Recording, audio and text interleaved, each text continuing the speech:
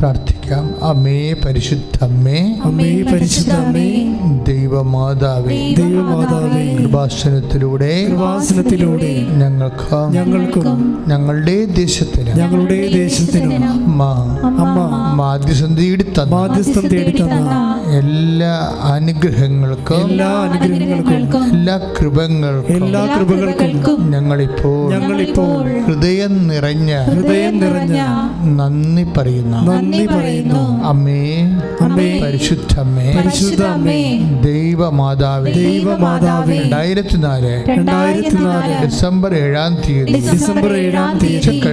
ഉച്ചകഴിഞ്ഞ് 2:30 കൃപാസനത്തിൽ സംഭവിച്ച അമ്മയുടെ പ്രത്യക്ഷീകരണത്തെക്കുറിച്ച് തിരുസഭയ്ക്ക് സമർപ്പിച്ചിരിക്കുന്ന പഠനരേഖകളുടെ മേൽ വസ്തുനിഷ്ഠവും ദൈവശാസ്ത്ര വിധിപ്രകാരമുള്ളതുമായ അന്വേഷണ പഠനങ്ങൾ സഭയുടെ വിവേചന അധികാരത്താൽ നടക്കുവാൻ ഇടയാക്കണമേ. ശ്രദ്ധിക്കട്ടെ. ഹല്ലേലൂയ, ഹല്ലേലൂയ, ഹല്ലേലൂയ. യേശുവേ നന്ദി. Hallelujah, hallelujah.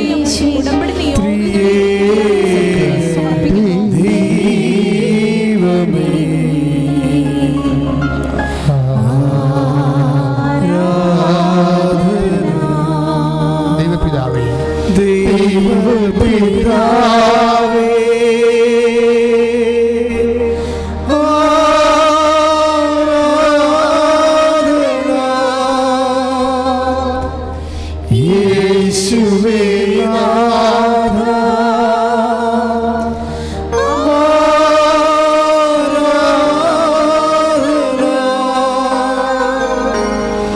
ദിവ്യ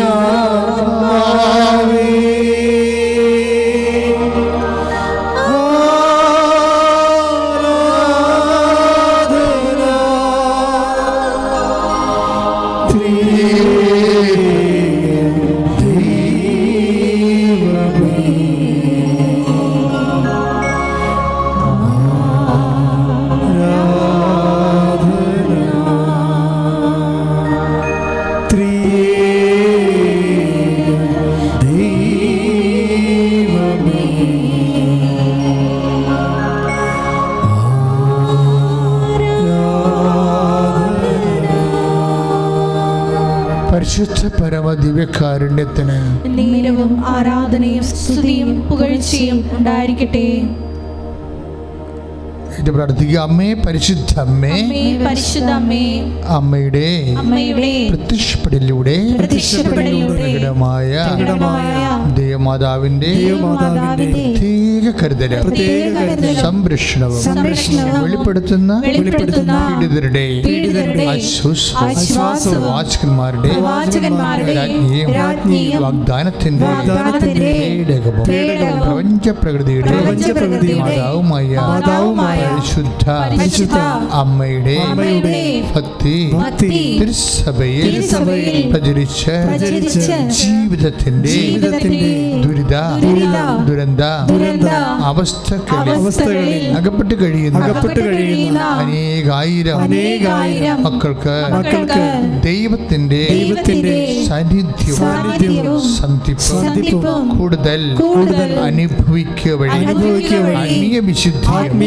ദൈവശക്തി കൈവരിക്കുവാൻ ഞങ്ങളുടെ കുടുംബങ്ങളെ അനുഗ്രഹിക്കണം.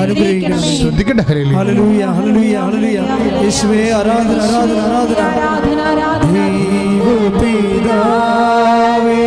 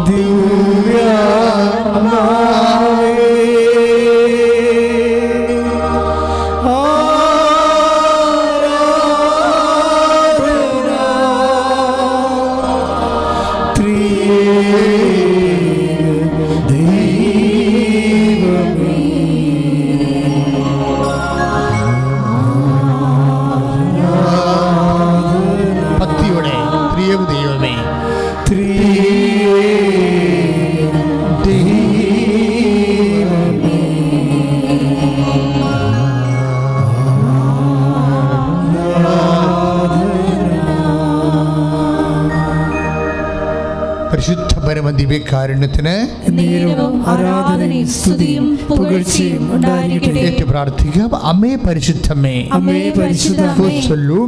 ഭൂസ്വലോകങ്ങളുടെ രാജ്ഞിയായ അങ്ങേക്ക് ഭൗമ സംരക്ഷണത്തിന്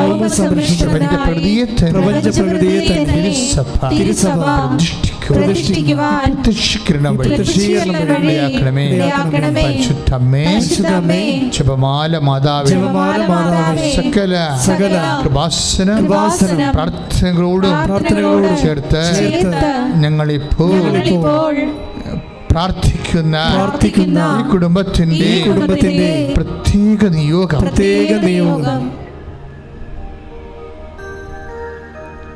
നിങ്ങളുടെ ഉടമ്പടി നിയോഗങ്ങൾ ഇപ്പോഴേ പരിശുദ്ധ അമ്മ വഴി ഈശോയ്ക്ക് ഏൽപ്പിക്കുക.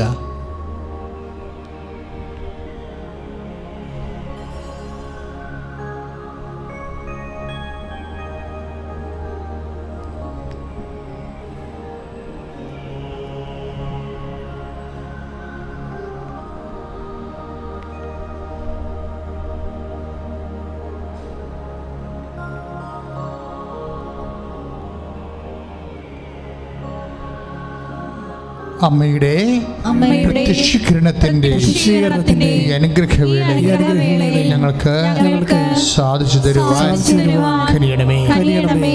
സ്വസ്ഥമായ സന്തോഷത്തോടെ ശ്രദ്ധിക്കട്ടെ. ഹല്ലേലൂയ, ഹല്ലേലൂയ, ഹല്ലേലൂയ. യേശുവേ ആരാധന, ആരാധന.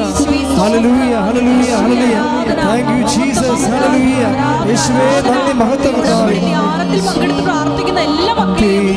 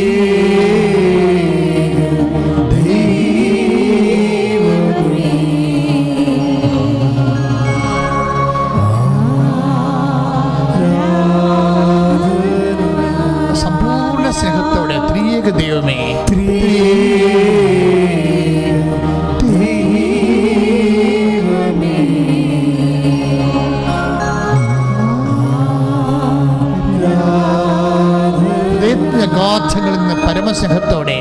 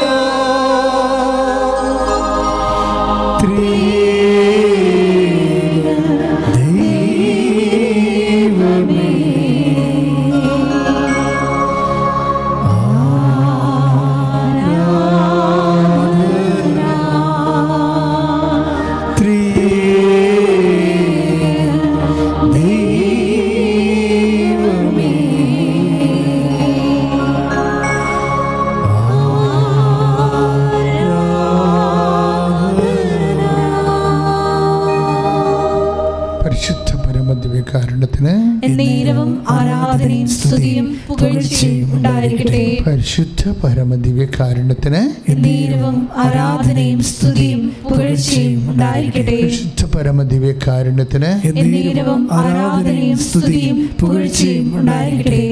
ഇരിക്കുക മക്കളെ, നമ്മളെ കർത്താവിൻ്റെ തനിസന്നിധാനത്തിലാണ് ഇരിക്കുന്നത്. ദിവ്യകുർബാനയുടെ തിരുസന്നിധിയിലെന്നല്ല പറയേണ്ടത്, ദിവ്യീശോയുടെ തനിസന്നിധാനത്തിൽ നമ്മളിരിക്കുകയാണ്. അഥവാ നിൻ്റെ ക്ലേശത്തിൻ്റെ ഒരു കാലം, നിൻ്റെ ക്ലേശത്തിൻ്റെ കാലം കർത്താവ് നിന്നെ ഈ തനിസന്നിധാനത്തിലിരിക്കാൻ വിളിച്ചിരിക്കുന്നതാണ്. അത് നീ സ്വയമേധ എടുത്ത തീരുമാനമല്ല. ബൈബിൾ പറയുന്നുണ്ട്, കർത്താവിൻ്റെ അടുത്ത് വരാൻ കഴിയണതെല്ലാം ആകർഷണമാണ്, വരമാണ്, വിളിയാണ്. ഇതെല്ലാം പറയുന്ന യോഹന്നാൻ്റെ സുവിശേഷമാണ്. 6-ാം അധ്യായത്തിൽ 37, 54, 67 തിരുവചനങ്ങളിലെ എല്ലാം ഇത് കർത്താവിൻ്റെ അടുത്ത് വരാൻ ലഭിക്കുന്ന അവസരം നമ്മുടെ സ്വന്തം തീരുമാനമല്ല, അത് സാഹചര്യത്തിൻ്റെ സമ്മർദ്ദവുമല്ല. വിശ്വാസിയെ സംബന്ധിച്ചിടത്തോളം ദൈവം നിന്നെ സ്നേഹിക്കുന്നു, വിളിക്കുന്നു. ഇതൊരു വരമാണെന്ന് പറയും. വരമാണെന്ന് പറയാൻ കാര്യം, എനിക്കുണ്ടെങ്കിൽ ഈ വരം ഏറ്റവും കൂടുതൽ കിട്ടിയിരിക്കുന്നത് ദാവീദിനാണ്, മനുഷ്യന്മാരിലെ. അതൊരു വരമാണ്, അഭിഷേകമാണത്. അതായത് അന്തഛിദ്രമുള്ള കാലത്ത്, അട്ടിപ്പതറുന്ന കാലത്ത്, ആത്മനാശത്തിൻ്റെ കാലത്ത്, അപകടത്തിൻ്റെ കാലത്ത് കർത്താവിൻ്റെ അടുത്തിരിക്കാൻ ആത്മാവിൻ്റെ ഒരു അഭിവാഞ്ചയുണ്ട്. അത് ഒരു അഭിഷേകമാണ്. ഈ അഭിഷേകം ഏറ്റവും കൂടുതൽ കിട്ടിയിരിക്കുന്നത് ദാവീദിനാണെന്നാണ് എൻ്റെ ഒരു ചിന്ത. എന്താ കാരണം എന്ന് വെച്ചാൽ, ഞാൻ ഈ ദിവസങ്ങളിലെ ചില ബൈബിൾ ഭാഗങ്ങൾ അതിൻ്റെ ആമുഖങ്ങൾ വായിക്കാനിടയായി, പ്രത്യേകിച്ച് ദാവീദിൻ്റെ. അപ്പോൾ ഈ ആമുഖങ്ങൾ, പ്രത്യേകിച്ച് 34-ാം സങ്കീർത്തനം തുടങ്ങുന്നത്, അതിൽ ദാവീദ് കുറേ കാര്യങ്ങൾ സങ്കടത്തോടെ കർത്താവിനോട് ചോദിക്കുന്നുണ്ട്. എന്താ പറയണത്? കർത്താവിനെ ഞാൻ എന്നും പുകഴ്ത്തും. അച്ഛനോട് ചേർന്ന് ഈ വചനം പറഞ്ഞേ. കർത്താവിനെ ഞാൻ എന്നും പുകഴ്ത്തും. അവിടുത്തെ സ്തുതികൾ എപ്പോഴും എപ്പോഴും എൻ്റെ അധരങ്ങളിൽ ഉണ്ടായിരിക്കും. അപ്പോൾ ഒരു കാലം ഉണ്ട് അവിടെ, സ്തുതികളുടെ കാലം. എന്താണ് ദാവീദ് പറയണത്? അവിടുത്തെ സ്തുതികൾ സന്തോഷം വരുമ്പോൾ മാത്രം എൻ്റെ അധരങ്ങളിൽ ഉണ്ടായിരിക്കും എന്നല്ല, അവിടുത്തെ നമുക്ക് വിജയം കിട്ടുമ്പോൾ മാത്രം അവിടുത്തെ സ്തുതികൾ എൻ്റെ അധരങ്ങളിൽ ഉണ്ടായിരിക്കും എന്നല്ല. പിന്നെന്താണ്? സങ്കീർത്തനം 34:1 എന്താണ്? അവിടുത്തെ സ്തുതികൾ പറഞ്ഞ് അവിടുത്തെ സ്തുതികൾ എപ്പോഴും എൻ്റെ അധരങ്ങളിൽ ഉണ്ടായിരിക്കും. അപ്പോൾ ഈ സ്തുതികൾ ദാവീദിൻ്റെ അധരത്തിൽ ഉണ്ടായത് എപ്പോഴാണെന്ന് നോക്കിയാൽ ഈ സങ്കീർത്തനത്തിൻ്റെ സിറ്റുവേഷൻസ് എന്താണ്? 34-ാം സങ്കീർത്തനത്തിൻ്റെ സിറ്റുവേഷൻസ് ബൈബിൾ പറയുന്നുണ്ട്. ഇത് ദാവീദിൻ്റെ സങ്കീർത്തനമാണ്. അബിമലേക്കിൻ്റെ മുമ്പിൽ ബുദ്ധിഭ്രമം നടിക്കുകയും ആട്ടി ഓടിക്കപ്പെടുകയും ചെയ്തപ്പോൾ പാടിയത്. അബിമലേക്ക് ദാവീദ് കൊന്ന ഗോലിയാത്തിൻ്റെ വാൾ സൂക്ഷിക്കുന്ന ഒരു പുരോഹിതനാണ്. നിരായുധനായിട്ട് സാവൂളിനാൽ വേട്ടയാടപ്പെട്ട് നിരായുധനായിട്ട് ആണ് ഈ ജീവിതത്തിൻ്റെ ഈ പ്രത്യേക സാഹചര്യത്തിൽ അബിമലേക്കിൻ്റെ മുമ്പിൽ എത്തിയിരിക്കുന്നത്. പക്ഷെ അവിടെ വന്നപ്പോൾ ദാവീദ് ഭ്രാന്തായിട്ട് അഭിനയിച്ചു. എന്താ കാര്യം എന്നറിയാവോ? ഇത് രഹസ്യമായിട്ടുള്ള ഒരു അഭയമായിരുന്നു. രഹസ്യമായിട്ട് അബിമലേക്കിൻ്റെ അടുത്ത് തനിക്കൊരു സങ്കേതം കിട്ടും എന്ന് വിചാരിച്ച് അഭയത്തിന് വേണ്ടി വന്നതാണ്. പക്ഷെ അവിടെ ഒരു അബദ്ധം പറ്റി.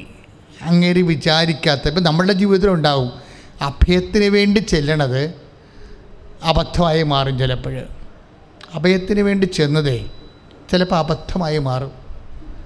എനിക്കങ്ങനെ ഒരു അബദ്ധം പറ്റിയിട്ടുണ്ട്. ഞാനൊരു ഷാപ്പിൻ്റെ വാതിക്കൽ നിരാഹാര സത്യാഗ്രഹം കിടക്കിയിരുന്നു. അത് കിടന്നത് എൻ്റെ അന്നത്തെ ജില്ലാ സെക്രട്ടറിയാണ്. ഞാനന്ന് ജില്ലാ പ്രസിഡൻ്റാണ് മദ്യനിരോധനത്തിൻ്റെ. ഞാൻ ഈ വിഷയം പത്രക്കാരോട് പറഞ്ഞു. ഇവർ ഒരു കാരണവശാൽ നിരാഹാരം കിടന്നതിന് ശേഷം ആരും തിരിഞ്ഞു നോക്കാത്ത അവസ്ഥ വന്നു. പോലീസ് പോലും അറസ്റ്റ് ചെയ്യണില്ല. കാര്യം ആത്മഹത്യ കുറ്റകരമല്ല എന്നും പറഞ്ഞൊരു വിധിയുണ്ടായി സുപ്രീം കോടതിയുടെ ആ ഇടയ്ക്ക്. പക്ഷേ അത് പത്രത്തിൽ വന്നത് സുപ്രീം കോടതിയുടെ വിധി സത്യാഗ്രഹിക്ക് പുലിവാലായെന്നും പറഞ്ഞ് ആക്ഷേപിച്ചുണ്ടാവുന്നത്. അപ്പോൾ നോക്കിയേ, നമ്മളതൊരു ജനശ്രദ്ധയെപ്പെടുത്തിയിട്ട് ഇതിനൊരു തീരുമാനം ഉണ്ടാകാൻ വേണ്ടി, സാമൂഹ്യമായ വിപത്തിനെതിരെ ഒരു തീരുമാനം ഉണ്ടാകാൻ വേണ്ടിയുള്ളൊരു ഷാപ്പ് സമരമാണ്. പക്ഷേ അഭയം പറഞ്ഞപ്പോൾ അബദ്ധമായിപ്പോയി. ഇങ്ങനെ ജീവിതത്തിൽ ചില സമയത്ത് അബദ്ധങ്ങൾ വരും.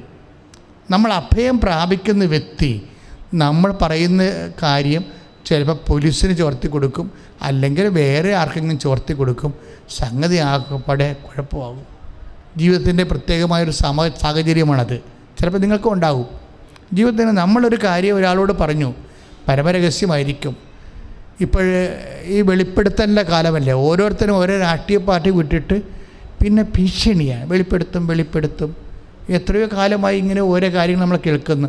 ആരെങ്കിലും ആരെങ്കിലും അനിഷ്ടമായിട്ട് സംഭവിച്ചിട്ട് പിന്നെ ഭീഷണിപ്പെടുത്തുന്നത്, ചിലർ ആയുധം കൊണ്ട് ഭീഷണിപ്പെടുത്തും, ചില ആൾക്കാർ ഏഷണി കൊണ്ട് ഭീഷണിപ്പെടുത്തും. അപ്പോൾ എന്നൊരു വെളിപ്പെടുത്തുമെന്നൊക്കെ പറയും. എത്രയോ വെളിപ്പെടുത്തലൊരു കാലത്ത് നമ്മൾ കേട്ടാണ് ഒരു സ്ത്രീ പറഞ്ഞുകൊണ്ട് നടന്നത്. അപ്പോൾ ഈ കാലങ്ങൾ, ഇങ്ങനെയുള്ള കാലങ്ങളിലൂടെയെല്ലാം മനുഷ്യൻ കടന്നു പോകും. നമ്മുടെ ജീവിതത്തിലും വരും ഇതുപോലെ ഒരു സംഭവമാണ്. സാവൂൾ ദാവീദിനെ കൊല്ലാൻ വേണ്ടി ഓടിച്ചിട്ടുണ്ട്. അങ്ങനെ ഓടിച്ചിട്ട് ഈ മനുഷ്യന് അഭയത്തിന് വേണ്ടി അദ്ദേഹത്തിൻ്റെ ഏറ്റവും ഉറ്റ ഒരു മിത്രമായിരുന്നു ഈ അബിമേലെക്ക് പുരോഹിതൻ. അദ്ദേഹം ഗാത്തിലോ എവിടെയാണ് താമസിക്കുന്നത്, ഒത്തിരി വടക്കാണ് ഇസ്രായേലിന്. ഈ മനുഷ്യൻ ഓടിക്കിതച്ച് അബിമേലെക്കിൻ്റെ അടുത്ത് അഭയത്തിന് വരുമ്പോഴുണ്ട് അവിടെ നിൽക്കുന്നൊരു മനുഷ്യൻ. ആരാണ്? താൻ ആരെയാണ് ഓടിച്ചിട്ട്, ആരെ പേടിച്ചാണോ താൻ ഓടിയത്, ആ സാവൂളിൻ്റെ ഒരു ഒറ്റുകാരൻ അബിമേലെക്കിൻ്റെ കൂടെ നിൽക്കുന്നത്. അത് കണ്ട് ദാവീദ് വേർത്തുപോയി. കാര്യം തൻ്റെ ഒളി സങ്കേതം ഉടനെ ഇയാൾ ഉടനെ ചാരൻ അവിടെ എത്തിക്കും. ഇങ്ങനെ ഒരു വലിയ സംഭ്രമജനകമായ ഈ ഹൃദയം വിറക്കണ ഒരു സമയത്താണ് ദാവീദ് പാടുന്നത്. എന്താ പാടുന്നത്? അതാണ് 34 സങ്കീർത്തനത്തിൻ്റെ ഒരു ബാക്ക്ഗ്രൗണ്ട്. എന്താ പറയണത്? എന്ത് ഒറ്റുകാരനുണ്ടായാലും ശരി, ആരെൻ്റെ തലക്ക് വില പറഞ്ഞാലും ഞാൻ പ്രഖ്യാപിച്ചാലും ശരി, എന്താണ്? അവിടുത്തെ സ്തുതികൾ എപ്പോഴും എൻ്റെ അധരങ്ങളിലുണ്ടായിരിക്കും. Praise the Lord. അതാണ് സങ്കീർത്തനം 34:1 എന്ന് പറയണത്. ഇത് ഒരു വരമാണ്. അതാണ് അച്ഛൻ പറഞ്ഞത്. ഇപ്പം നിങ്ങൾക്ക് കടമയാണ് ഇപ്പോഴത്തെ അവസ്ഥ എന്ന് വിചാരിച്ചോ, അല്ലെങ്കിൽ നിങ്ങൾക്ക് രോഗമാണ്, അല്ലെങ്കിൽ അച്ഛനിടയ്ക്ക് പറയാറുള്ള ക്യാൻസർ 4ാം സ്റ്റേജിലാണെന്ന് വിചാരിച്ചോ.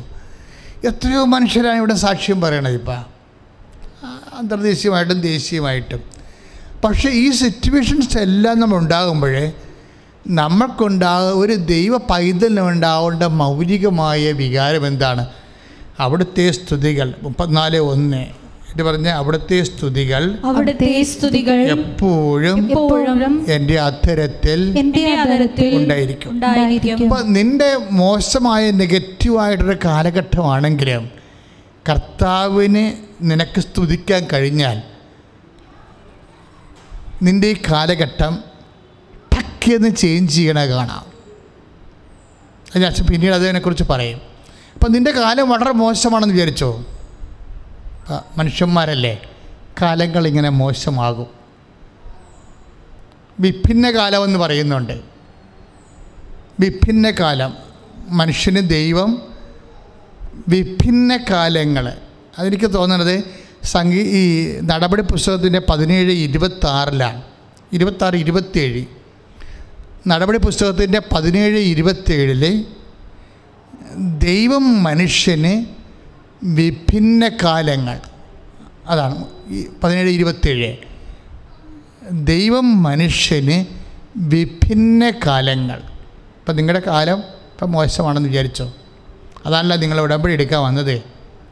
വിഭിന്ന കാലമാണ്. ഇതൊരു മോശം കാലമാണ്. ചില സമയത്ത് ആൾക്കാർ സന്തോഷത്തിൻ്റെ കാലം ഉണ്ടാവും, സാക്ഷ്യം പറയാൻ വരുന്ന കാലം. അട്ടിച്ച് പൊളിച്ച് അതിസന്തോഷത്തോടെയാണ് ആൾക്കാർ സാക്ഷ്യം പറയുന്നത്. അപ്പം അത് സന്തോഷത്തിൻ്റെ കാലമാണ്. പക്ഷേ വിഭിന്ന കാലത്തിൽ മനുഷ്യന് എന്നും കൊന്നും ഇതുപോലെ സന്തോഷം ഉണ്ടാകത്തില്ല. എന്താ കാര്യം? മനുഷ്യൻ്റെ പരമമായ സന്തോഷം ദൈവമാണ്. അതുകൊണ്ട് സങ്കീർത്തകൻ പറയണമെന്ന് വെച്ചാൽ ഈ വിഭിന്ന കാലം വരാൻ കാരണം അതാണ്. എന്താണ്? സ്വന്തം അനുഭവത്തിലൂടെ. ഏറ്റു പറഞ്ഞേ, സ്വന്തം അനുഭവത്തിലൂടെ അവിടുത്തെ കണ്ടെടുത്തുന്നതിന് വേണ്ടിയാണ്. അപ്പം ഇവിടുത്തെ വിഷയം വിഭിന്ന കാലങ്ങൾ മനുഷ്യന് നൽകുന്നത് സ്വന്തം അനുഭവത്തിലൂടെ മനുഷ്യൻ ദൈവത്തെ കണ്ടെത്തുന്നതിന് വേണ്ടിയാണ്. ശ്രുതിക്കട്ടെ ഹല്ലേലൂയ. ഹല്ലേലൂയ, ഹല്ലേലൂയ, ഹല്ലേലൂയ. ഈശോയെ, ഞങ്ങളുടെ വിഭിന്ന കാലങ്ങളും ദൈവത്തോടെ വിധിച്ചറിഞ്ഞ് ഈശോയെ നിന്നെ കണ്ടെത്താനുള്ള സമയമാണെന്ന് തിരിച്ചറിയാനുള്ള വലിയ അഭിഷേകം ഞങ്ങൾക്ക് ഓരോരുത്തർക്കും പ്രദാനം ചെയ്യണമേ. ഹല്ലേലൂയ, ഹല്ലേലൂയ, ഹല്ലേലൂയ, ഹല്ലേലൂയ. ഈശോയെ നന്ദി.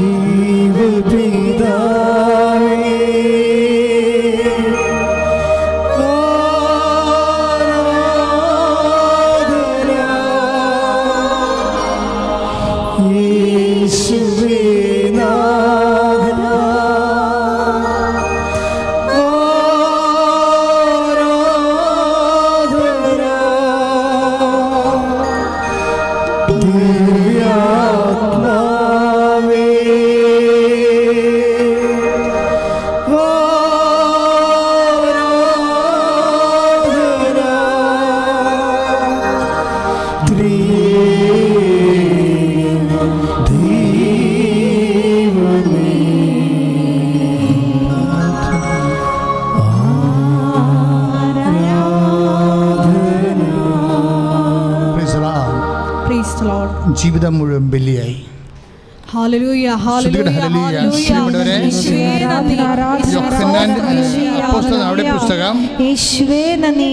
നടപടി പുസ്തകത്തിന് 17-ാം അധ്യായം 26-27 വാക്യങ്ങൾ. നടപടി പുസ്തകം 17-ാം അധ്യായം 26ഉം 27ഉം വചനങ്ങൾ എന്താണ്? അവർക്ക് വിഭിന്ന കാലങ്ങളും വാസഭൂമികളും നിശ്ചയിച്ചു കൊടുത്തു. ഇപ്പം ദാവീദിൻ്റെ കാലം വിഭിന്ന കാലം, മോശം കാലമാണ്. എന്താ കാലം? സാവൂൾ ഓടിച്ചിട്ട് കൊല്ലാൻ വേണ്ടി നോക്കുമ്പോൾ അഭയം പ്രാപിച്ചിരിക്കുന്ന സ്ഥലത്ത് തന്നെ അപകടം പതിയിരിക്കുന്നു.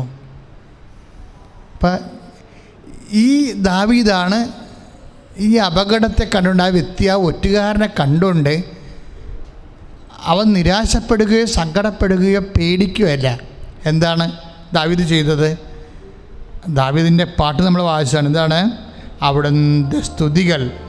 ഏതൊറ്റുകാരൻ ഉണ്ടായാലും, എൻ്റെ ജീവിതം അപകടപ്പെടുന്ന അവസ്ഥയിലേക്ക് ഞാൻ വന്നാലും, അവിടുത്തെ സ്തുതികൾ എപ്പോഴും എൻ്റെ അധരങ്ങളിലുണ്ടായിരിക്കും. അതാണ് സങ്കീർത്തനം 34. നിങ്ങളൊന്ന് പ്രാർത്ഥിക്കണം മക്കളെ. കാര്യം ആധ്യാത്മിക ജീവിതം നമ്മൾ പറയുന്നതിനേക്കാൾ ആഴമാണ്. അതായത് ഈ ഒരു അവസ്ഥയിൽ ചെന്ന് എത്തണം. ഇതിങ്ങനെ നമ്മൾ ചിന്തിച്ചെത്തണ ഒരവസ്ഥയല്ല ഇത് വരദാനമായിട്ട് എത്തേണ്ട ഒരവസ്ഥയാണ്, വരമാണിത്. കാര്യം ഇങ്ങനെയുള്ള സമയത്ത് പോലും സ്തുതിക്കട്ടെ. യേശുവേ സ്തോത്രം. ഹല്ലേലൂയ.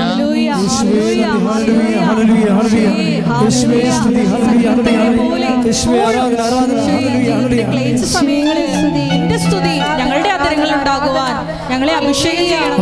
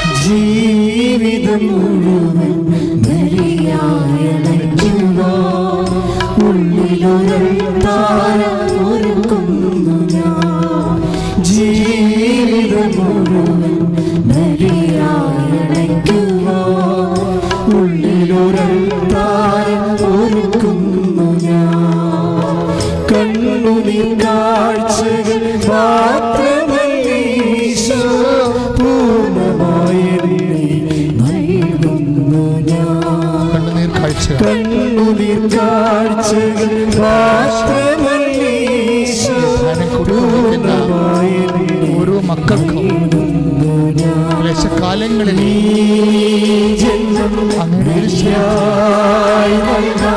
വ്യാപരിക്കുവാൻ അനുഗ്രഹം നൽകണമേ, അഭിഷേകം നൽകണമേ, വരം നൽകണമേ എന്ന് പ്രാർത്ഥിക്കുന്നു.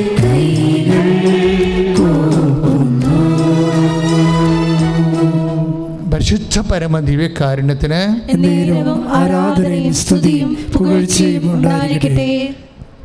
യോഹന്നാൻ്റെ സുവിശേഷം 6-ാം അധ്യായത്തിൻ്റെ 65-ാമത്തെ ഒരു വാക്യമുണ്ട്. എന്താണ്? അവൻ പറഞ്ഞു,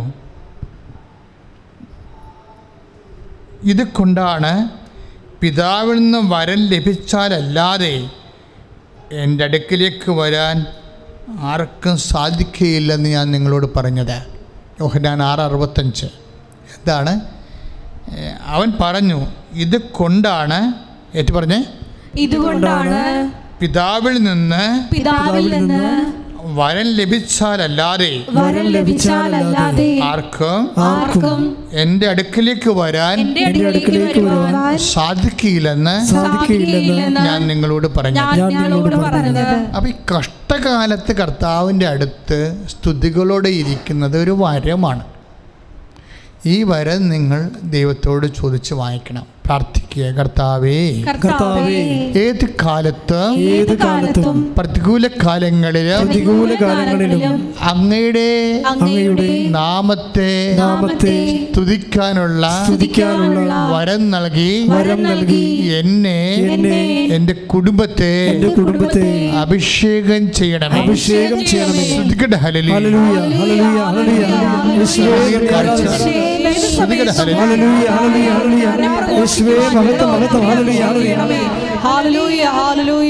കണ്ണുനീർ കാഴ്ചകൾ മാത്രമല്ല ഈശോ പൂർണ്ണമായി നൽകുന്നു ഞാൻ.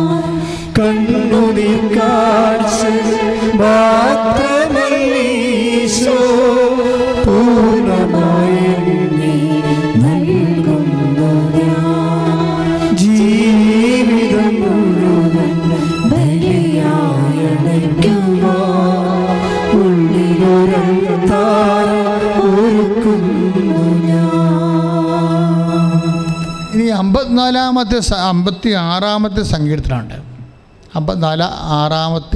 56 സങ്കീർത്തനം 4 വാക്യം. 56 സങ്കീർത്തനം 3-4 വാക്യങ്ങൾ നമ്മൾ ധ്യാനിക്കുകയാണ്. എൻ്റെ മക്കളെ, ഇതിൻ്റെ രീതി, ഈ വചനം ഞാൻ വളരെ സ്ലോയിലും ശാന്തമായിട്ടാണ് പറയണത്. എന്തിനിങ്ങനെ പറയണമെന്ന് വെച്ച് കഴിഞ്ഞാൽ, ഈ വചനത്തിൻ്റെ കറസ്പോണ്ടിങ് അനോയിൻറ്റിങ് ഉണ്ട്. ഈ വചനം നിങ്ങൾ ചുണ്ടുകൊണ്ടിനേക്കാൾ ഉപരി ചങ്കിലിക്കൊണ്ടാണ് ഇത് പറയണമെങ്കിൽ, തത്സമയം ഇതിൻ്റെ ഈ വചനത്തിൽ ദൈവം നിക്ഷേപിച്ചിരിക്കുന്ന ആ ആത്മധൈര്യം നിങ്ങൾക്ക് അവകാശമാകും. ഇപ്പോൾ ഉദാഹരണത്തിന് സങ്കീർത്തനം 56:3, ഭയമുണ്ടാകുമ്പോൾ ഞാൻ അങ്ങയിൽ ആശ്രയിക്കും. ഇപ്പോൾ രോഗമൊക്കെ ഇല്ലേ, രോഗമോ അല്ലെങ്കിൽ ജപ്തി നടപടിയൊക്കെ ഉണ്ടാകുമ്പോൾ ഭയം ഉണ്ടാകത്തില്ലേ? അപ്പോൾ അതിനാ സങ്കീർത്തനം പറയുന്നത് ഭയം ഉണ്ടാകുമ്പോൾ. ഏത് പറഞ്ഞേ? ഭയമുണ്ടാകുമ്പോൾ. സങ്കീർത്തനം 56:3, ഭയമുണ്ടാകുമ്പോൾ ഞാൻ അങ്ങയിൽ ആശ്രയിക്കും. ഭയമുണ്ടാകുമ്പോൾ ചില ആൾക്കാർ എന്ത് ചെയ്യും? ഭയം ഉണ്ടായിക്കഴിഞ്ഞാൽ ഉടനെ എന്ത് ചെയ്യും? ചിലർ മദ്യം കഴിക്കും അല്ലേ? ചില ആൾക്കാർ ഭയം ഉണ്ടാകുമ്പോൾ ഭയം മറച്ചു വെക്കാൻ വേണ്ടി ബഹളവും അടിയും ബഹളമൊക്കെ ഉണ്ടാക്കി കിടക്കും. എല്ലാം ഭയമാണ്. അത് മറച്ചു വെക്കാൻ വേണ്ടിയുള്ള തരികിട പരിപാടികൾ, കുതന്ത്രങ്ങൾ ഒക്കെ ആലോചിക്കും. ഇപ്പോൾ ലോകമനുഷ്യൻ, ലോകത്താനായിട്ട് ജീവിക്കുന്ന ആൾക്കാർ ഭയമുണ്ടാകുമ്പോൾ വേറെ ചില അഭ്യാസങ്ങളാണ് കാണിക്കുന്നത്. കസരത്തുകൾ. ഇപ്പോൾ ദൈവഭക്തിയിൽ കസരത്ത് കാണിക്കത്തില്ല. എന്താണ് പറയണത്? ഭയമുണ്ടാകുമ്പോൾ ഏറ്റു പറഞ്ഞേ, ഭയമുണ്ടാകുമ്പോൾ ഞാൻ അങ്ങയിൽ ആശ്രയിക്കും. എന്താണ് കാരണം? ആരുടെ വചനത്തെ ഞാൻ പ്രകീർത്തിക്കുന്നുവോ ആ ദൈവത്തെ നിർഭയനായി ഞാൻ ആശ്രയിക്കുന്നു. അപ്പോൾ അങ്ങയിൽ ആശ്രയിക്കുന്നു പറയുമ്പോഴേ കർത്താവിൻ്റെ വാക്കിലാണ് ഞാൻ വിശ്വസിക്കണത്. അതാണ് സംഭവം. കാര്യം ദൈവാനുഗ്രഹം കൊണ്ട് ഒരു മനുഷ്യന് ജീവിതത്തിൽ സംഭവിക്കുന്ന എല്ലാ വിഷയങ്ങളെയും, വ്യത്യസ്തമായ കാലാവസ്ഥകളെയെല്ലാം ദൈവം ആ സമയത്ത് നീ എന്താണ് ചെയ്യേണ്ടതെന്ന് വചനം പറയുന്നുണ്ട്. അതുകൊണ്ടാണ് അങ്ങയിൽ ഞാൻ ഭയമുണ്ടാകുമ്പോഴേ. ആർക്ക് ഭയമുണ്ടാകണം? ആരുടെ കാര്യം പറയണത്? ദാവീദിൻ്റെ കാര്യം തന്നെയാണ്. ദാവീദിൻ്റെ ഇപ്പം 56 സങ്കീർത്തനത്തിൻ്റെ സിറ്റുവേഷൻസ് മുകളിൽ എഴുതിയിട്ടുണ്ട്. ഏത് സമയത്താണ് ദാവീദ് ഈ സങ്കീർത്തനം എഴുതിയെന്ന്. അച്ഛന്മാർക്കും സിസ്റ്റേഴ്സിനുമൊക്കെ കാന നമസ്കാരമുണ്ട്. കുറച്ച് പാട്ടൊക്കെ പാടിയതെന്നല്ലാതെ കഥ അറിയാതെ ആട്ടം കാണുന്നതാണ് ചില കാന നമസ്കാരത്തിൽ സംഭവിക്കുന്നത്. കാര്യം ഞാൻ എപ്പോഴും കാന നമസ്കാരം നടത്തുന്ന ആളാണ്. സെമിനാരി വെച്ച് തന്നെ ഉണ്ട്. പക്ഷേ എന്താ പ്രശ്നം വെച്ചാൽ നമ്മളിതൊക്കെ പാടും. ഈ സങ്കീർത്തനമൊക്കെ നമ്മൾ മരിപ്പിനും വരെ പാടുന്നതാണ്. പക്ഷേ സിറ്റുവേഷൻസ് അറിഞ്ഞില്ലെങ്കിൽ അതിൻ്റെ ഫീൽ എന്താണെന്ന് അറിയാൻ പറ്റാതെ വരും. ഇപ്പോൾ ഇതിൻ്റെ സംഭവം എന്താ? 56:3, ഭയമുണ്ടാകുമ്പോൾ ഞാൻ അങ്ങയിൽ ആശ്രയിക്കും. ഭയം ആർക്കുണ്ടാകുമ്പോൾ? ദാവീദിന് ഭയമുണ്ടായ കാര്യം പറയുകയാണ് അദ്ദേഹം. അദ്ദേഹം എങ്ങനെ ഭയം ഉണ്ടാകാൻ കാര്യം? അതിൻ്റെ സാഹചര്യം ഇതാണ്. 56 സങ്കീർത്തനത്തിൻ്റെ സാഹചര്യം ഇതാണ്. ഗായസംഘത്തിൻ്റെ നേതാവിന് വിദൂരത്തിലെ മിണ്ടാപ്രാവ് എന്ന്, അതായത് അന്നത്തെ കാലത്ത് ഇസ്രായേലിലെ ഒരു നാട്ടുപാട്ടാണ് വിദൂരത്തിലെ മിണ്ടാപ്രാവ് എന്ന രാഗത്തിൽ ദാവീദിൻ്റെ ഗീതം എപ്പോഴാണ്? ഗത്തിൽ വെച്ച് ഫിലിസ്തീർ പിടികൂടിയപ്പോൾ. അതാണ് സംഭവം. നിസ്സാരമല്ല. അങ്ങർക്ക് ചൊറി വന്നിട്ട, ചിരങ്ങ് വന്നിട്ട ഭയം ഉണ്ടായതല്ല. ഫിലിസ്തീർ പിടികൂടിയിരിക്കുകയാണ്. ആരെ? ദാവീദിനെ. ആരാണ് ഫിലിസ്തീൻ? ഗോലിയാത്തിൻ്റെ ആൾക്കാരാണ്. ഗോലിയാത്തിനെ കൊന്നില്ലേ ഇവൻ? ദാവീദ് ഗോലിയാത്തിനെ കൊന്നില്ലേ? ആ ആൾക്കാർ ഇപ്പം ഇവനെ കൈയോടെ പിടിച്ചിരിക്കുകയാണ്. അപ്പം എന്താ? ഒരു ക്യാപിറ്റൽ പനിഷ്മെൻറ്റാ. ഇപ്പം നമ്മളൊരു വീട്ടിൽ നിന്ന് ഒരാളെ കൊന്നെന്ന് വിചാരിച്ചോ, അപ്പോൾ ഒരു കാലത്ത് ആ വീട്ടിലുള്ള ആൾക്കാരെല്ലാം കൂടി നമ്മളെ വളഞ്ഞാലുള്ള അവസ്ഥ എന്തായിരിക്കും? നമ്മൾ സങ്കീർത്തനം പാടുക. അവിടെയാണ് പ്രശ്നം വരുന്നത്. അതിനാണ് വരവെന്ന് പറയണത്. ഇങ്ങനെ ഒരു വല്ലാത്ത അവസ്ഥയിൽ ചെന്ന് ചാടുമ്പോൾ പറയണത് എന്താണ്? ഭയമുണ്ടാകുമ്പോൾ ഞാൻ അങ്ങയിൽ ആശ്രയിക്കും. പണ്ടും അങ്ങനെ ഇരുന്ന് ദാവീദ് ഗോലിയാത്തിനെ കണ്ടപ്പോഴും ഗോലിയാത്ത് ചോദിച്ചു, നീ എന്തിനാ വടിയും കൊണ്ട് വന്നതെന്ന് ചോദിച്ചു. അപ്പോൾ ദാവീദ് പറഞ്ഞ്, നീ വാളിലും കുന്തത്തിലും കുതിരയിലും ഒക്കെയാണ് ആശ്രയിക്കുന്നത്, ഞാൻ എൻ്റെ കർത്താവിലാണ് ആശ്രയിക്കണമെന്നാണ്. അപ്പോൾ ഗോലിയാത്തിൻ്റെ മുമ്പിലും ഈ എന്തുകൊണ്ടാണ് ദാവീദിനെ ഈശോയ്ക്ക് പോലും എഴുതി തള്ളാൻ പറ്റാഞ്ഞെന്ന് നിങ്ങൾ അറിയണം. ഞാൻ എപ്പോഴും ഓർക്കുകയും ദാവീദിൻ്റെ കയ്യിൽ നിന്ന് കുറേ തെമ്മാടത്തിനെ വന്നിട്ടുണ്ടല്ലോ, പിന്നെ എന്നാത്തിനാ കർത്താവ് എപ്പോഴും ഇവനെയും ചുവന്നുകൊണ്ട് നടക്കണത്. ദാവീദിനെ പുത്രാന്ന് ഒരു കന്തൻ വിളിച്ചപ്പോൾ തന്നെ കർത്താവ് സ്റ്റക്കായി അവിടെ നിന്നോ. തന്നെയാണ് വിളിച്ചതെന്ന് പറഞ്ഞ് അവനെ വിളിച്ചുടനെ. അവൻ്റെ കർത്താവിൻ്റെ പേര് ജീസസ് അവനറിയത്തില്ല, യേശുവാണെന്ന് ഒന്നും അറിയത്തില്ല. ഇനി അറിഞ്ഞാൽ തന്നെ ചിലർ പറഞ്ഞു കൊടുത്തു നസ്രായനെ യേശുവാണെന്ന് ചിലർ പറയുന്നു, അവൻ കേട്ടോ ഇല്ലയെന്ന് അറിയത്തില്ല. നസ്രായനെ യേശുവാണ് പോണതെന്ന് ചില ആൾക്കാർ പറഞ്ഞു കൊടുത്തിട്ടുണ്ട് ആ അന്തനോട്, പക്ഷെ അവൻ കേട്ടോ ഇല്ലയെന്നൊന്നും അറിയത്തില്ല. എന്താ കാര്യം? അങ്ങനെ നസ്രായനെ യേശുവാണെങ്കിൽ അങ്ങനെ വിളിച്ചാൽ പോരെ, നസ്രായനെ യേശുവെന്ന് വിളിച്ചാൽ പോരെ. ദാവീദിൻ്റെ പുത്രൻ എന്നാണ് വിളിച്ചത്. അത് ഇവൻ സമറിയക്കാരനോ വേറെ എന്തോ ആളാണ്. അതുകൊണ്ട് ഇസ്രായേൽക്കാരെല്ലാം ദാവീദിൻ്റെ പുത്രന്മാരായിരിക്കും എന്നുള്ള ചിന്തയിൽ വിളിച്ചതായിരിക്കാം. അങ്ങനെ പല വിഷയങ്ങൾ അതിൻ്റെ വരണത്. പക്ഷേ ദാവീദിൻ്റെ പേര് കേട്ടപ്പോൾ കർത്താവ് അവിടെ നിന്നു, അവനെ വിളിച്ചുകൊണ്ട് വരാൻ പറഞ്ഞു. അപ്പോൾ ഞാനും കർത്താവിനോട് എപ്പോഴും ചോദിക്കും, ഇവൻ എന്നാത്തിനാണ് യേശു എപ്പോഴും ചുവന്നുകൊണ്ട് നടക്കുന്നത്? ഇവൻ ഇതെല്ലാം കുഴപ്പം കാണിച്ചതെന്നറിയാവോ? അവൻ കാണിച്ച പല കാര്യങ്ങളും നമുക്ക് അനുകരിക്കാനേ പറ്റത്തില്ല. പക്ഷേ എന്നാ പ്രശ്നം? ഇവൻ എന്നാ കുഴപ്പങ്ങൾ കാണിച്ചിട്ടുണ്ടെങ്കിൽ ഇവൻ്റെ അനുതാപം അത്രക്ക് പാകതയുള്ള അനുതാപമാണ്. പിന്നെ അതല്ല, ഇവൻ ഗോലിയാത്ത് വന്നാലും ഫിലിസ്ത്യന്മാർ മൊത്തം ഇവനെ വളഞ്ഞു പിടിച്ചാലും ഇവൻ പറഞ്ഞത് എന്താണ്? ഭയമുണ്ടാകുമ്പോൾ ഞാൻ അങ്ങയിൽ ആശ്രയിക്കും. ആരുടെ വചനത്തെ ഞാൻ പ്രകീർത്തിക്കുന്നുവോ ആ ദൈവത്തെ നിർഭയനായി ഞാൻ ആശ്രയിക്കും. ഗോലിയാത്ത്, അതായത് ഫിലിസ്ത്യൻസ് മൊത്തം പിടിച്ചിരിക്കുകയാണ് കൊല്ലാൻ വേണ്ടി, അപ്പോഴും കർത്താവിൽ ആശ്രയിക്കുകയാണ്. ഇപ്പം ചിലർ പറയല്ലേ, എൻ്റെ അച്ഛാ എനിക്ക് ചുറ്റും കടമാണെന്ന് പറയും. ചിലർ പറയും, അച്ഛാ എനിക്ക് വിറ്റ് ചുട്ട് എവിടെയെങ്കിലും പോയാൽ മതി, ഞങ്ങളുടെ വീടിൻ്റെ ചുറ്റും ശത്രുക്കളാണെന്ന് പറയും. അപ്പോഴൊക്കെ അങ്ങനെ പറയുന്ന ആൾക്കാർ ഈ സങ്കീർത്തനം എടുത്ത് എപ്പോഴും വായിച്ചുകൊണ്ടിരിക്കണം. എനിക്ക് ചുറ്റും ശത്രുക്കളാണ്, എനിക്ക് ചുറ്റും കടമാണ്, എൻ്റെ തൂക്കത്തിന് തൂക്കം കടമാണെന്നൊക്കെ പറയുന്ന ആൾക്കാരില്ലേ, അവർ ഈ 56-ാം സങ്കീർത്തനം തുടരെ വായിക്കണം. ഞാനിപ്പോൾ ഇടയ്ക്കൊക്കെ ഇതുപോലെയുള്ള സമയത്ത്, അതായത് ഇപ്പോൾ എന്താ, അതായത് ഫിലിസ്ത്യർ പിടികൂടിയപ്പോൾ പാടിയത് ഒന്ന് പ്രാർത്ഥിച്ച മക്കളെ. കർത്താവേ, ദാവീദിനെ പോലെ വളരെ പ്രതികൂലമായിട്ടുള്ള എന്ത് സാഹചര്യത്തിലും കർത്താവിന്റെ വചനത്തിൽ ആശ്രയിച്ച് കർത്താവിന്റെ നാമത്തിനെ സ്തുതി പാടുവാൻ എനിക്ക് അഭിഷേകം നൽകണമേ.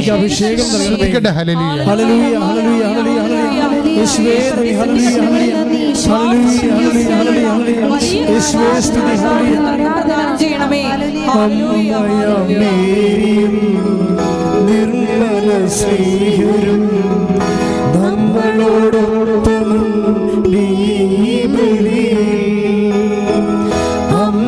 അമ്മയമേയും നിർമ്മല സ്നേഹരും നമ്മളോടൊപ്പം സ്വർഗം തുറക്കുന്ന പാവനബലി നാമൊന്നു ചേരുന്നതെന്തു ഭാഗ്യം. സ്വർഗം തുറക്കുന്ന പാവനബലി നാമൊന്നു ചേരുന്നതെന്തു ഭാഗ്യം. ജീവിതം മുഴുവൻ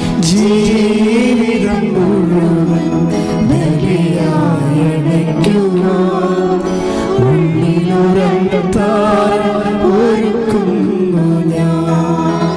ജീവിതം മുഴുവൻ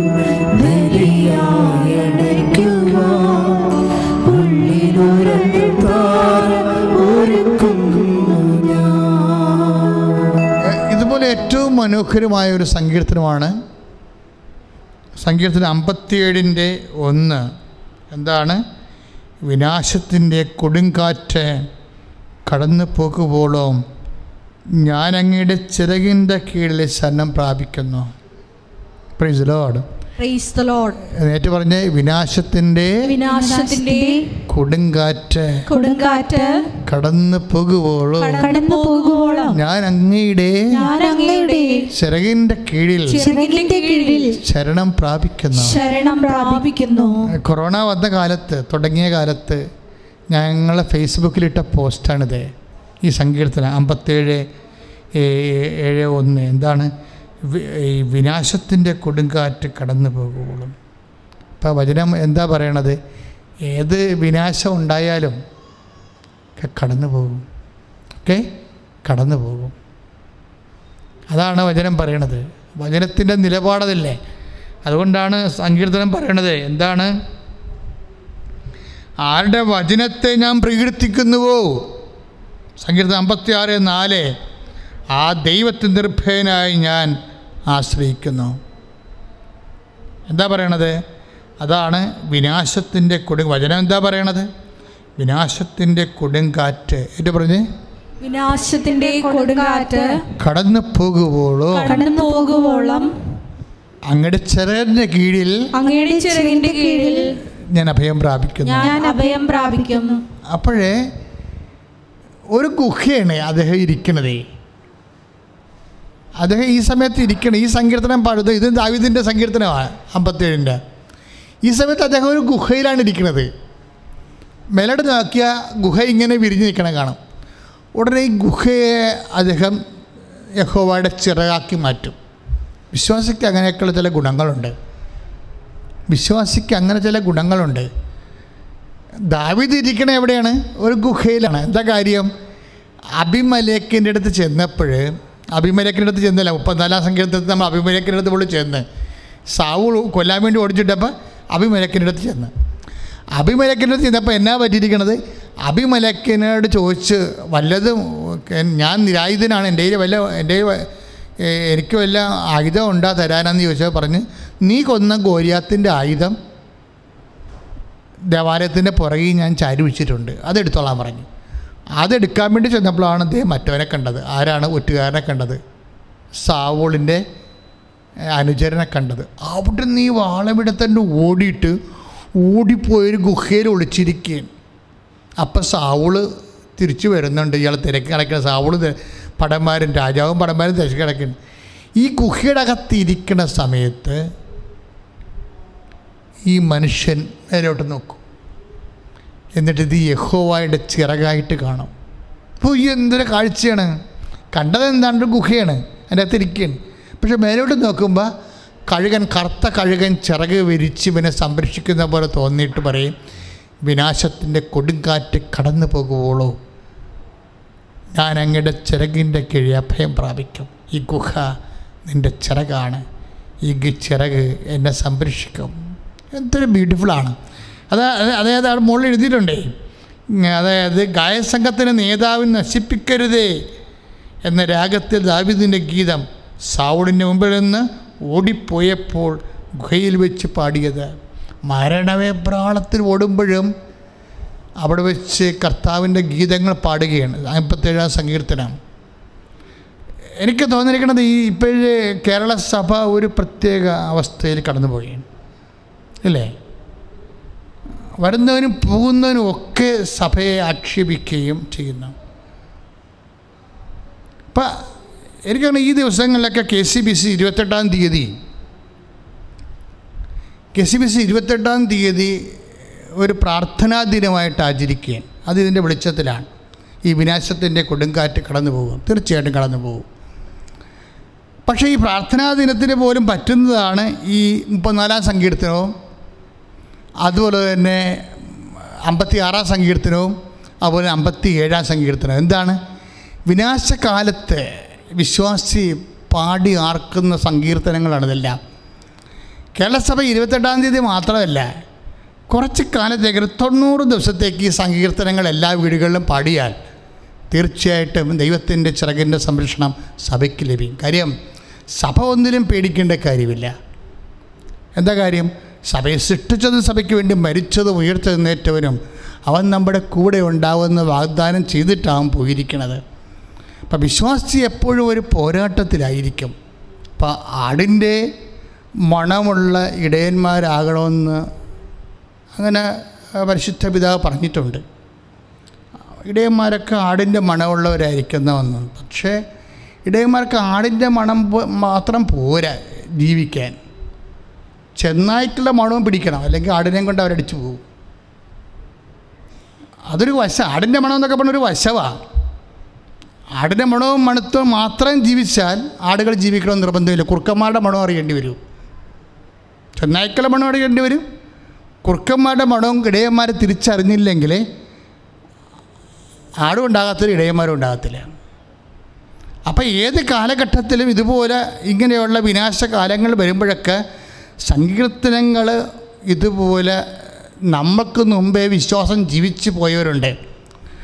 നമുക്ക് മുമ്പേ വിശ്വാസം ജീവിച്ചു പോയവരെല്ലാവരും, അതാണ് ദാവീദ് എന്ത് രസമായിട്ട് പറഞ്ഞിരിക്കുന്നത്. എന്താണ്? ആരുടെ വചനത്തെ ഞാൻ പ്രകീർത്തിക്കുന്നുവോ ആ ദൈവത്തെ നിർഭയനായി ഞാൻ ആശ്രയിക്കുന്നു. ഇല്ലാത്ത പ്രശ്നങ്ങളൊക്കെ ഓരോ സമയത്തും ഇങ്ങനെ ലൈവായി നിർത്തുന്നത് ആരാണ്? മാധ്യമങ്ങളാണ്.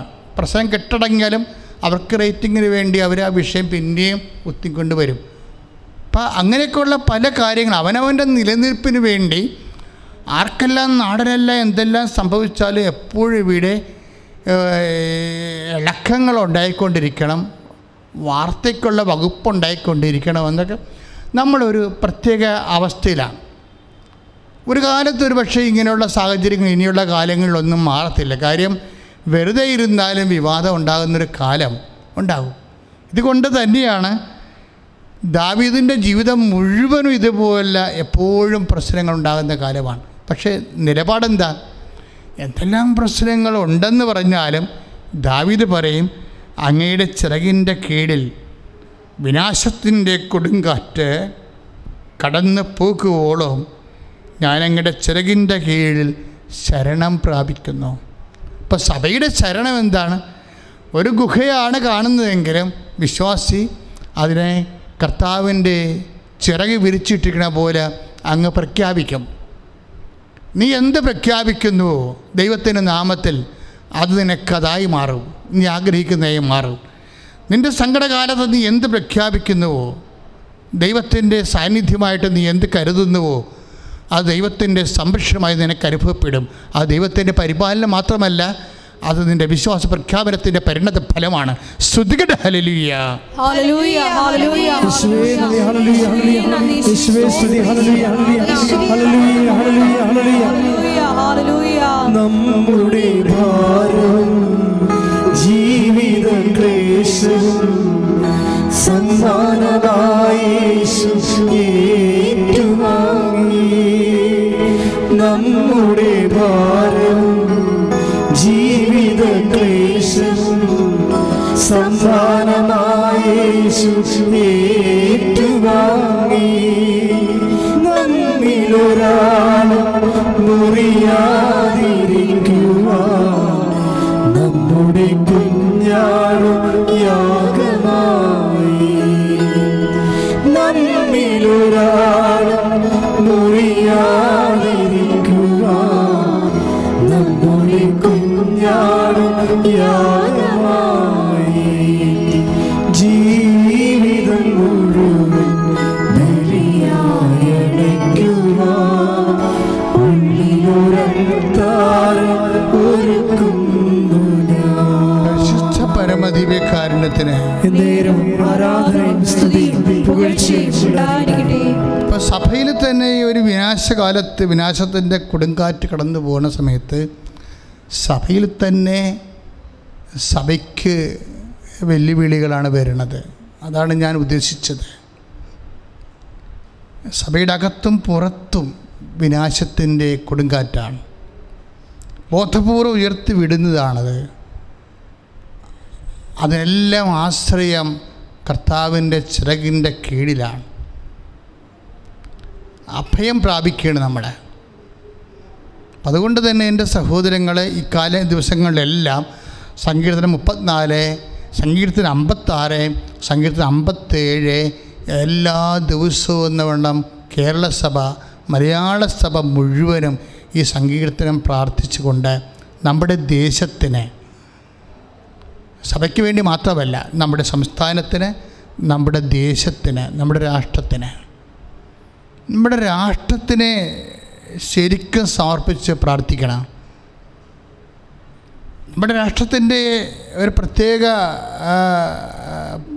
പൊളിറ്റിക്കലായിട്ടുള്ള നിലനിൽപ്പ്, അതിൻ്റെ ഭരണഘടനാപരമായിട്ടുള്ള സർവൈവൽ, അതിൻ്റെ ഫലമായി വന്നിട്ടുള്ള മനുഷ്യൻ്റെ സ്വസ്ഥതയും സുരക്ഷിതത്വവും സമാധാനവും അത് സംരക്ഷിക്കുന്ന സർക്കാരുകൾ അവരെല്ലാവരെയും സമർപ്പിച്ചുകൊണ്ട് സ്തുതിക്കട്ടെ, സ്തുതിക്കട്ടെ. ഹല്ലേലൂയ, ഹല്ലേലൂയ, ഹല്ലേലൂയ, ഹല്ലേലൂയ.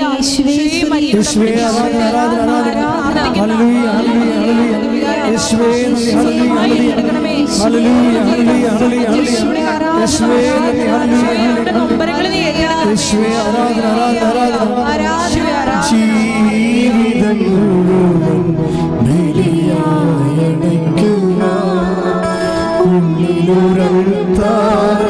ഒരുക്കുന്നു ഞാൻ. ജീവിതം മുഴുവൻ ബലിയായണയ്ക്കുക, ഉള്ളിലൊരൽത്താരം ഒരുക്കുന്നു ഞാൻ. പരിശുദ്ധ പരമദിവ്യകാരുണ്യത്തിന് ആരാധനയും സ്തുതിയും പുകഴ്ചയും ഉണ്ടായിരിക്കട്ടെ. ഞാൻ ഈ സങ്കീർത്തനങ്ങളെല്ലാം ഈ ദിവസങ്ങളിൽ വായിച്ച് ധ്യാനിച്ചതാണ്. നിങ്ങൾക്കും അത് ഗുണം ചെയ്യുമെന്ന് എൻ്റെ മനസ്സ്. ഞാൻ ഈ സങ്കീർത്തനം വായിച്ചുകൊണ്ടിരിക്കുന്ന സമയത്ത് തന്നെ എനിക്ക് പരിശുദ്ധാത്മാവ് തന്ന ഒരു പ്രേരണയാണ്. ഇത് മലയാള സഭയോട് മുഴുവൻ പറയണം. മലയാള തിരുസഭ മുഴുവനും ഇത് ഈ ദിവസങ്ങളിൽ ഈ സങ്കീർത്തനം 34, 56, 57 ഒക്കെ വായിച്ച് പ്രാർത്ഥിച്ചു കൊണ്ടിരിക്കണം. കർത്താവിൻ്റെ നമുക്ക് ലഭിക്കുന്ന എന്ത് സിറ്റുവേഷനും അത്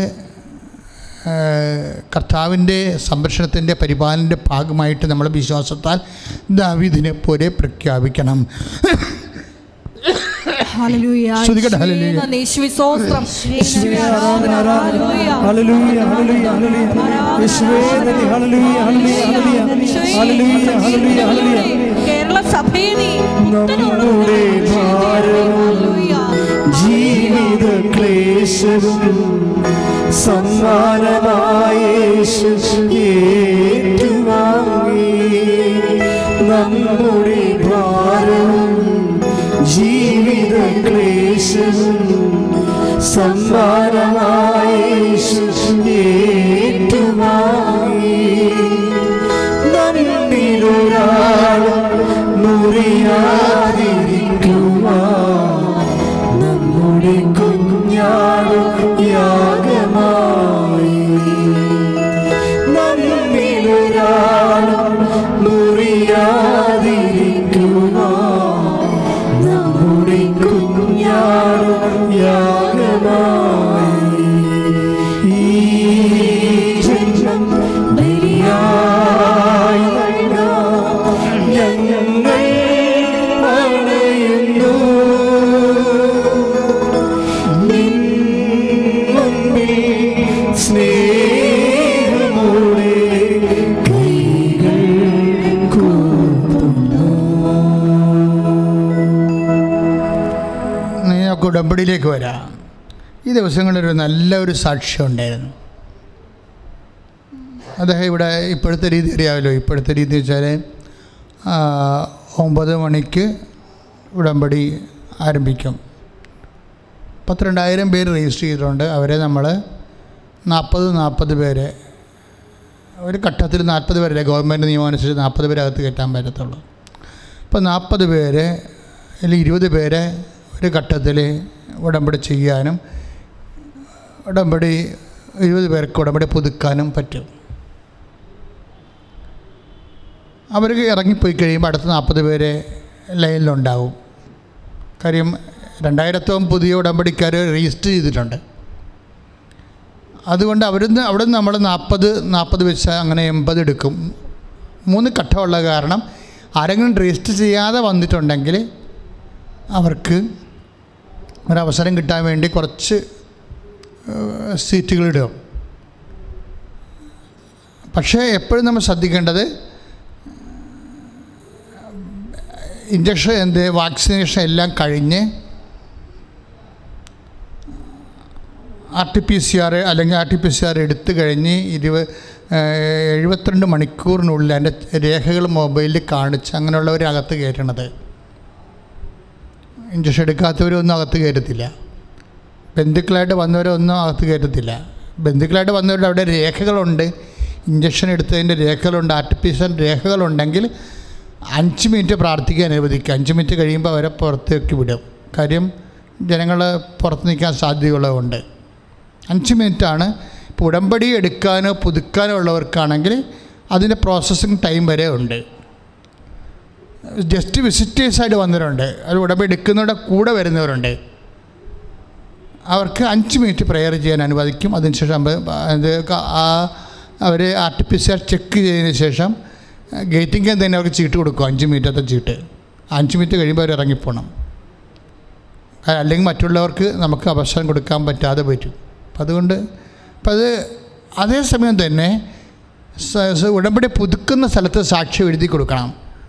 ആ സാക്ഷ്യം സ്വീകാര്യമാണെങ്കിൽ തീർച്ചയായിട്ടും പുതുക്കാൻ വേണ്ടി പുതുക്കി കഴിയുമ്പോൾ സാക്ഷ്യം പറയാനുള്ള അവസരം കൊടുക്കും. എല്ലാം കോവിഡ് പ്രോട്ടോക്കോൾ അനുസരിച്ച് മാത്രം. അപ്പം അതുകൊണ്ട് എപ്പോഴും ഈ ദിവസങ്ങളിൽ അങ്ങനെ വന്നൊരു സാക്ഷി എന്ന് പറയണത് വയനാട്ടിലാണ്. അദ്ദേഹത്തിൻ്റെ കാട്ടിലാണ് ഭൂമിയെന്ന് തോന്നണം. പക്ഷേ സർവേ നമ്പറുണ്ട്. പണ്ടത്തെ ഭൂമിയാണ്, പണ്ട് പട്ടയം കിട്ടിയ ഭൂമിയാണ്. പക്ഷേ ഈ ഭൂമിയുടെ പേര് തന്നെ ആനക്കാടെന്നാണ്. കാര്യം ആന ശല്യം ഉണ്ടാക്കുന്ന സ്ഥലം. ഇത് കാരണം ഈ സ്ഥലം ഒരു 100 പേരെങ്കിലും വന്ന് പല കാലങ്ങളായിട്ട് ഈ മനുഷ്യന് കടം വന്ന കാരണം ഈ സ്ഥലം ഇദ്ദേഹം വിൽക്കാൻ വേണ്ടി പരിശ്രമിക്കുകയാണ്. കാര്യം വിൽക്കാൻ ഇതേ ഉള്ളൂ, പക്ഷേ ഇത് ആരും എടുക്കണില്ല. കാര്യം അങ്ങനെയുള്ള സ്ഥലമാണ്, ഏടാകൂടം പിടിച്ചൊരു സ്ഥലമാണ്.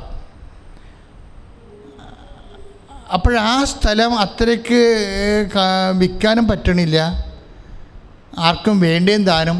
അയാൾ പറഞ്ഞതാണ് 100 പേരെന്നാണ് പറഞ്ഞത്. 100 പേരെങ്കിലും ഞാൻ കൊണ്ടുവന്ന് കാണിച്ചിട്ട് ആരുമില്ല. അവസാനം എന്ത് ചെയ്ത് അദ്ദേഹം വന്ന് ഉടമ്പടി എടുക്കാം. ഉടമ്പടി എടുത്തിട്ട് പിന്നെ സംഭവിച്ചത് ജസ്റ്റ് 7 ഡേയ്സ് കൊണ്ട് സാധനം വിറ്റും പോകും. ഒരിക്കലും വിൽക്കത്തില്ലെന്ന് അദ്ദേഹത്തിൻ്റെ ജന്മത്തിൽ അയാളെ മരിച്ചാലും, അയാളെ മനസ്സിൽ ചിന്തിക്കണം, അതായത് അയാൾ മരിച്ചു പോയാലും ഈ സ്ഥലമൊന്നും വിറ്റ് പോകത്തില്ല. അപ്പം നമ്മൾ മരിക്കണ കാലത്താണെങ്കിലും അത് കഴിഞ്ഞാണെങ്കിലും പോലും നടക്കാത്ത കാര്യങ്ങളെ പരിശുദ്ധ അമ്മ നമ്മുടെ കൺമുമ്പിൽ ഇങ്ങനെ കണ്ണടച്ച് തുറക്കുമ്പോൾ നടത്തും. ഇതിനാണ് ഉടമ്പടി ടൈം എന്ന് പറയണത്. ഉടമ്പടി എടുക്കുന്ന എല്ലാ മക്കളും ശ്രദ്ധിക്കേണ്ട ടൈമാണ്. കാരണം ടൈമിൻ്റെ ഒരു പ്രാർത്ഥനയാണിത്. ഒരു കാലത്തും നടക്കാത്ത ഒരു കാര്യം, നമ്മൾ സമയം എന്താ പറയണത്, ഒരു കാലം എന്നല്ലേ പറയണത്, ഒരു കാലം എന്നുവെച്ചാൽ ഒരിക്കലും നടക്കാത്ത ഒരു സമയം ഈ സാധനത്തിന് കംപ്രൈസ് ചെയ്ത് കൊണ്ടുവന്ന് നമ്മുടെ മുമ്പിൽ വെക്കും. ഇതെന്താ ഇങ്ങനെ സംഭവിക്കണമെന്ന് ചോദിച്ചാൽ, ഇപ്പം നമുക്കറിയാം, ഇപ്പോൾ ഒരു ചെടിയുടെ അല്ലെങ്കിൽ ഒരു മരത്തിൻ്റെ വളർച്ചയെന്ന് വിചാരിച്ചോ, മരത്തിന് ലീഫ് ടൈം എന്നുവെച്ചാൽ ഇല ഉണ്ടാകുന്ന സമയം. അത് കഴിയുമ്പോൾ പിന്നെ എന്തുണ്ടാകും, അതിൻ്റെ ബ്ലോസം ടൈമുണ്ട്, ഫ്ലവറിങ് ടൈമുണ്ട്, പൂക്കളുണ്ടാകുന്ന സമയം. അടുത്ത സമയം എന്താ, അതിൻ്റെ ഫ്രൂട്ട് ടൈമുണ്ട്, അതിൻ്റെ ഫലമുണ്ടാകുന്ന സമയം. അപ്പോൾ ഇതെല്ലാം അതിൻ്റെ ഘട്ടം ഘട്ടമായിട്ട് നിൽക്കുന്നതാണ്. ഇതാണ് സ്വാഭാവികമായ സമയമെന്ന് പറയണത്. ഓരോ വിഷയത്തിൻ്റെയും ഇലയുടെ കാലം, പൂവിൻ്റെ കാലം, അതുപോലെ തന്നെ ഫലത്തിൻ്റെ കാലം. ഇനി നമ്മളുടെ ആവശ്യമെന്ന് പറയണത്, ഈ കാര്യങ്ങൾ ശരിയാണ്, പക്ഷെ നമ്മളുടെ ആവശ്യമെന്ന് പറയണത് ടൈമാണ്. ഈ ടൈമിൽ തന്നെ നടക്കണം. കാര്യങ്ങൾ നമുക്കും അറിയാം, ഇതൊക്കെ വിറ്റ് മാറ്റാൻ ഇവർ പറയല്ലേ ചോദിച്ചാൽ, ഇതിപ്പോൾ സ്ഥലമൊന്നും വിറ്റ് മാറ്റത്തില്ല, റിയൽ എസ്റ്റേറ്റുകാരെല്ലാം പൊളിഞ്ഞ് കിടക്കുകയാണ്. സ്ഥലത്തിൻ്റെ കാര്യം ആരോടെങ്കിലും പറയുമ്പോൾ പറയും, ഓ ഇപ്പം മടുപ്പാണെന്ന് പറയും. ഇപ്പോൾ ഈ കയറ്റ് ഓഫീസിലൊക്കെ ചെല്ലുകയാണെങ്കിൽ നമുക്ക് 10 കയറ്റ് ഞങ്ങൾക്ക് ഒരു ഓർഡർ വേണമെന്ന് പറയണമെങ്കിൽ അവർ ഉടനെ പറയും ഇപ്പം മടുപ്പാണെന്ന് പറയും. എപ്പോഴാണ് അത് പറയണത്? അവർ പറയണത് ജനുവരിയിലാണത് പറയണത്. ഡിസംബർ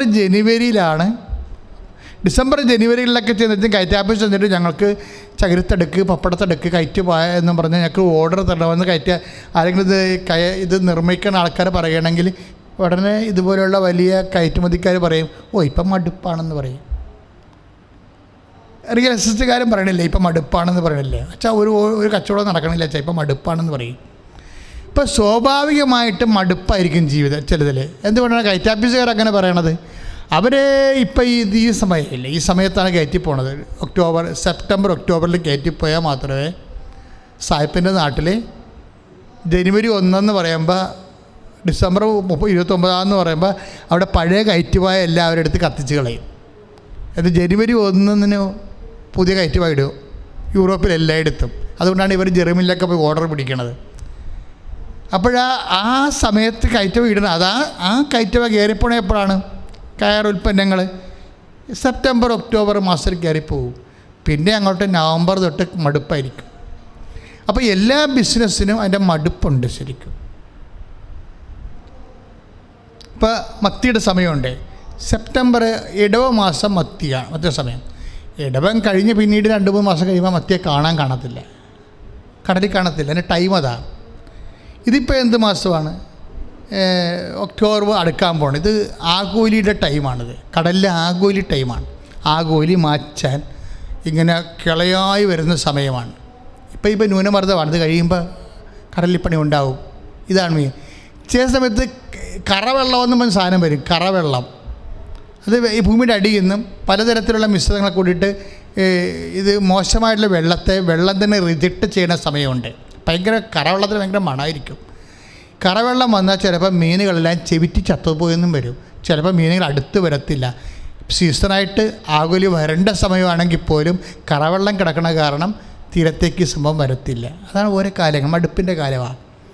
ഇങ്ങനെ നമ്മുടെ ജീവിതത്തിൽ പറയുമ്പോൾ നമുക്ക് എഴുതി തള്ളാം, അയ്യോ ഇപ്പം മടുപ്പാണ്, ഇപ്പം കൊറോണയാണ്. ഹൈക്കോടതി പോലും കേസുകൾ കേൾക്കണത് വക്കീലും ജഡ്ജിയും കൂടി ഓൺലൈനിലാണ് കേൾക്കണത്. അപ്പം ഞാൻ വക്കീലിനോട് കേസിനെക്കുറിച്ച് പറഞ്ഞപ്പോൾ എൻ്റെ അച്ഛാ ഫിസിക്കലായിട്ടല്ല കേൾക്കണത്. ഒരു കോഡ് നമുക്ക് തരും. ആ കോഡിൽ ആ ലിങ്ക് ഓപ്പൺ ചെയ്തിട്ട് ജഡ്ജിയോട് നമ്മൾ സംസാരിച്ച് വേണമെങ്കിൽ ജഡ്ജിക്ക് 2 മിനിറ്റ് കഴിയുമ്പോൾ അത് മ്യൂട്ട് ചെയ്ത് കളയാൻ പറ്റും. കഴിഞ്ഞു, കേസ് തീർക്കുകയാണ്. കൊറോണ കാലത്ത് കുറേ സംഭവങ്ങൾ കെട്ടിക്കിടക്കുന്നുണ്ട്. അപ്പോൾ ഇതിവിടെയൊക്കെ നീതി കിട്ടാൻ ചില സമയത്ത് ബുദ്ധിമുട്ടുണ്ടാകുമെന്നൊക്കെ പറയും. പൊതുവെ ഉള്ള സംസാരമാണ് ഇതൊക്കെ. അപ്പോൾ ഓരോരോ കാലത്തിന് സ്വാഭാവിക ദുരിതങ്ങളുണ്ട്. പറഞ്ഞ മനസ്സിലായില്ലേ? ഇപ്പം നിങ്ങൾ ഓരോരോ കാലത്തിന് സ്വാഭാവിക ദുരിതങ്ങൾ. പക്ഷെ ഉടമ്പടി എടുക്കുന്നവർക്ക് ഇതൊന്നും പരിഗണിക്കേണ്ട കാര്യമില്ല. എന്താ കാര്യം? നമ്മുടെ കാലം നമ്മൾ കർത്താവിനെ ഏൽപ്പിച്ചിരിക്കുകയാണ്. സിറ്റുവേഷൻ എന്താണെന്നല്ല പ്രശ്നം. പല കാര്യങ്ങളെ കൊണ്ടും പല സിറ്റുവേഷൻസും മോശമാണ്.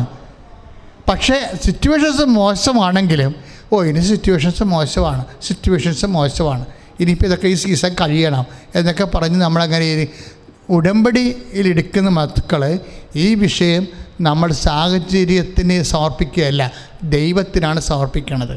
പറഞ്ഞ മനസ്സിലായോ? നിങ്ങളുടെ വിഷയങ്ങളൊന്നും നമ്മൾ സാഹചര്യത്തിനല്ല സമർപ്പിച്ചിരിക്കുന്നത്. ആർക്കാണ് സമർപ്പിച്ചിരിക്കുന്നത്? ദൈവത്തിനാണ്. കാര്യം ചിലപ്പോൾ സാഹചര്യം അതായിരിക്കാം. ഇപ്പോൾ 69-ാമത്തെ സങ്കീർത്തനത്തിൽ സുന്ദരമായൊരു വാക്കുണ്ട്.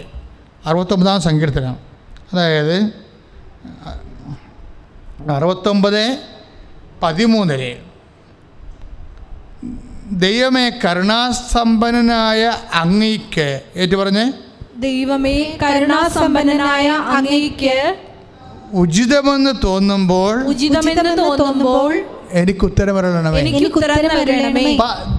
ഈ സാഹചര്യം മാത്രമല്ല, ദൈവത്തിൻ്റെ മനസ്സിനും ഉചിതവും അനുചിതവും ഉണ്ട്. കാര്യം എന്താണ്? ദൈവത്തിൻ്റെ ഇപ്പം നമ്മളുടെ സ്വാഭാവികമായ ഭൗതിക സാഹചര്യത്തിൻ്റെ പ്രാതികൂല്യം മാത്രമല്ല, ദൈവത്തിൻ്റെ മനസ്സിൽ പോലും ഒരു വിഷയത്തിന് ഉചിതവും അനുചിതവും ഉണ്ട്. അനുചിതമായ സമയത്ത് നമുക്ക് ഉത്തരം കിട്ടത്തില്ല. ദൈവത്തിന് ആ സമയം അനുചിതമാണെന്ന് തോന്നിയാൽ നമ്മൾക്ക് ഉത്തരം കിട്ടത്തില്ല. അതുകൊണ്ടാണ് സങ്കീർത്തനം പറയണത്, എന്താ പറയണത്? 69:13 ഏറ്റു പറഞ്ഞ, ദൈവമേ ദൈവമേ കരുണാസമ്പന്നനായ അങ്ങയ്ക്ക് ഉചിതമെന്ന് തോന്നുമ്പോൾ എനിക്ക് ഉത്തരമരുളണമേ. പക്ഷേ പ്രശ്നം എന്താ? ഇപ്പം ചില പേരക്കിടാങ്ങളില്ലേ, 10-20 വയസ്സുള്ള 22 വയസ്സൊക്കെ ഉള്ള പേരക്കിടാങ്ങളെ ചില പാപ്പന്മാർ എനിക്ക് ഞാൻ കൊടുക്കാൻ പോയിട്ടുണ്ട്. മരിക്കണ കണ്ടീഷൻ ആകുമ്പോൾ പറയും. ഇപ്പം അവർ ചിലർ അല്ലെങ്കിൽ രോഗികൾക്ക് പറയും, രോഗികൾക്ക് നമ്മൾ കുർബാന കൊടുക്കാൻ പറയും, അച്ഛാ എൻ്റെ പേരക്കുട്ടിയുടെ കല്യാണം ഒന്ന് കണ്ടിട്ട് കണ്ണടഞ്ഞാൽ മതി എന്നത്. അത് എന്താ സംഭവം? ആ പേരക്കുട്ടിക്ക് 22 വയസ്സേ ഉള്ളൂ. അപ്പാപ്പൻ എന്താ പറയണത്? അപ്പാപ്പൻ എടുത്ത് വളർത്തുന്ന കുഞ്ഞല്ലേ. അത് കാരണം അവളെ എവിടെയെങ്കിലും ഒന്ന് സുരക്ഷിതമാക്കിയിട്ട് കർത്താവിനെ വിളിക്ക്. അതാണ് നമ്മൾ കുർബാന കൊടുക്കാൻ ചെല്ലുമ്പോൾ അപ്പച്ചൻ പറയണത്, അച്ഛാ എൻ്റെ പേരക്കുഞ്ഞിൻ്റെ കല്യാണം ഒന്ന് കഴിഞ്ഞിട്ട് കണ്ണടഞ്ഞാൽ മതിയെന്ന് കർത്താവിനോട് പറയണമെന്ന്. അത് പക്ഷേ കർത്താവിൻ്റെ സമയം ഏതാണെന്ന് നമുക്കറിയില്ലേ. കർത്താവിൻ്റെ സമയം ചിലപ്പോൾ ഇവളുടെ 27ാമത്തെ വയസ്സായിരിക്കും സമയം. പക്ഷേ അപ്പാപ്പനെന്താ പറയണത്? 27 വയസ്സാകുമ്പോൾ ഞാൻ ഭൂമി ഉണ്ടാകത്തില്ല. അപ്പം നമ്മുടെ സമയവും ദൈവത്തിൻ്റെ സമയവും തമ്മിൽ ചില സമയത്ത് പൊരുത്തപ്പെടാതെ നിൽക്കും. അപ്പോൾ ദൈവം എന്തു ചെയ്യും? ഉചിതമല്ലെങ്കിൽ പോലും ചിലപ്പോൾ നീ ദൈവഭക്തനാണെന്നുണ്ടെങ്കിൽ നിൻ്റെ സമയത്തിലേക്ക് ദൈവം ഇത് ചേഞ്ച് ചെയ്യും എന്ന് നീ മനസ്സിലാക്കണം.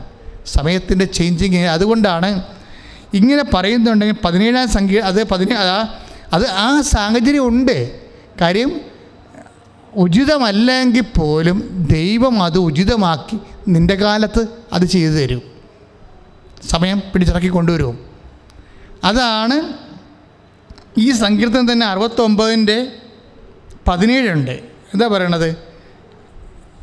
69 സങ്കീർത്തനം 69:17 അങ്ങയുടെ ദാസനിൽ നിന്ന് മുഖം മറക്കരുതേ, ഞാൻ കഷ്ടതയിലകപ്പെട്ടു.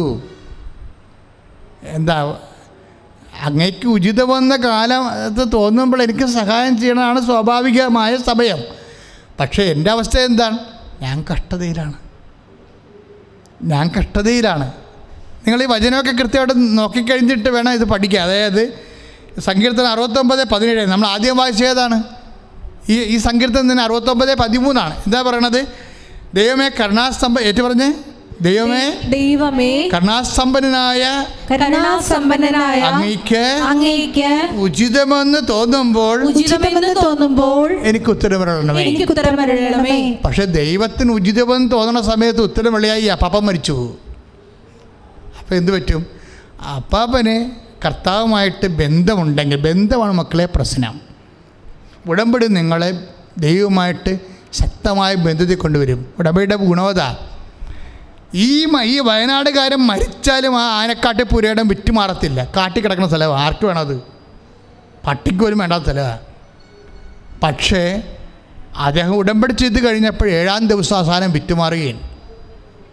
അതെന്തുകൊണ്ടാണെന്ന് ചോദിച്ചു കഴിഞ്ഞാൽ അതിൻ്റെ താഴെയുള്ള സങ്കീർത്തനമാണ്. എന്താണ് സങ്കീർത്തനം 69:17 എന്താണ്? അങ്ങയുടെ ദാസനിൽ നിന്ന് മുഖം മറക്കരുതേ. പ്രാർത്ഥിച്ചേ, അങ്ങയുടെ ദാസനിൽ നിന്ന് മുഖം മറക്കരുതേ, ഞാൻ കഷ്ടതയിലകപ്പെട്ടു. അതുകൊണ്ട് എന്ത് ചെയ്യണമെന്നാ പറയണത്?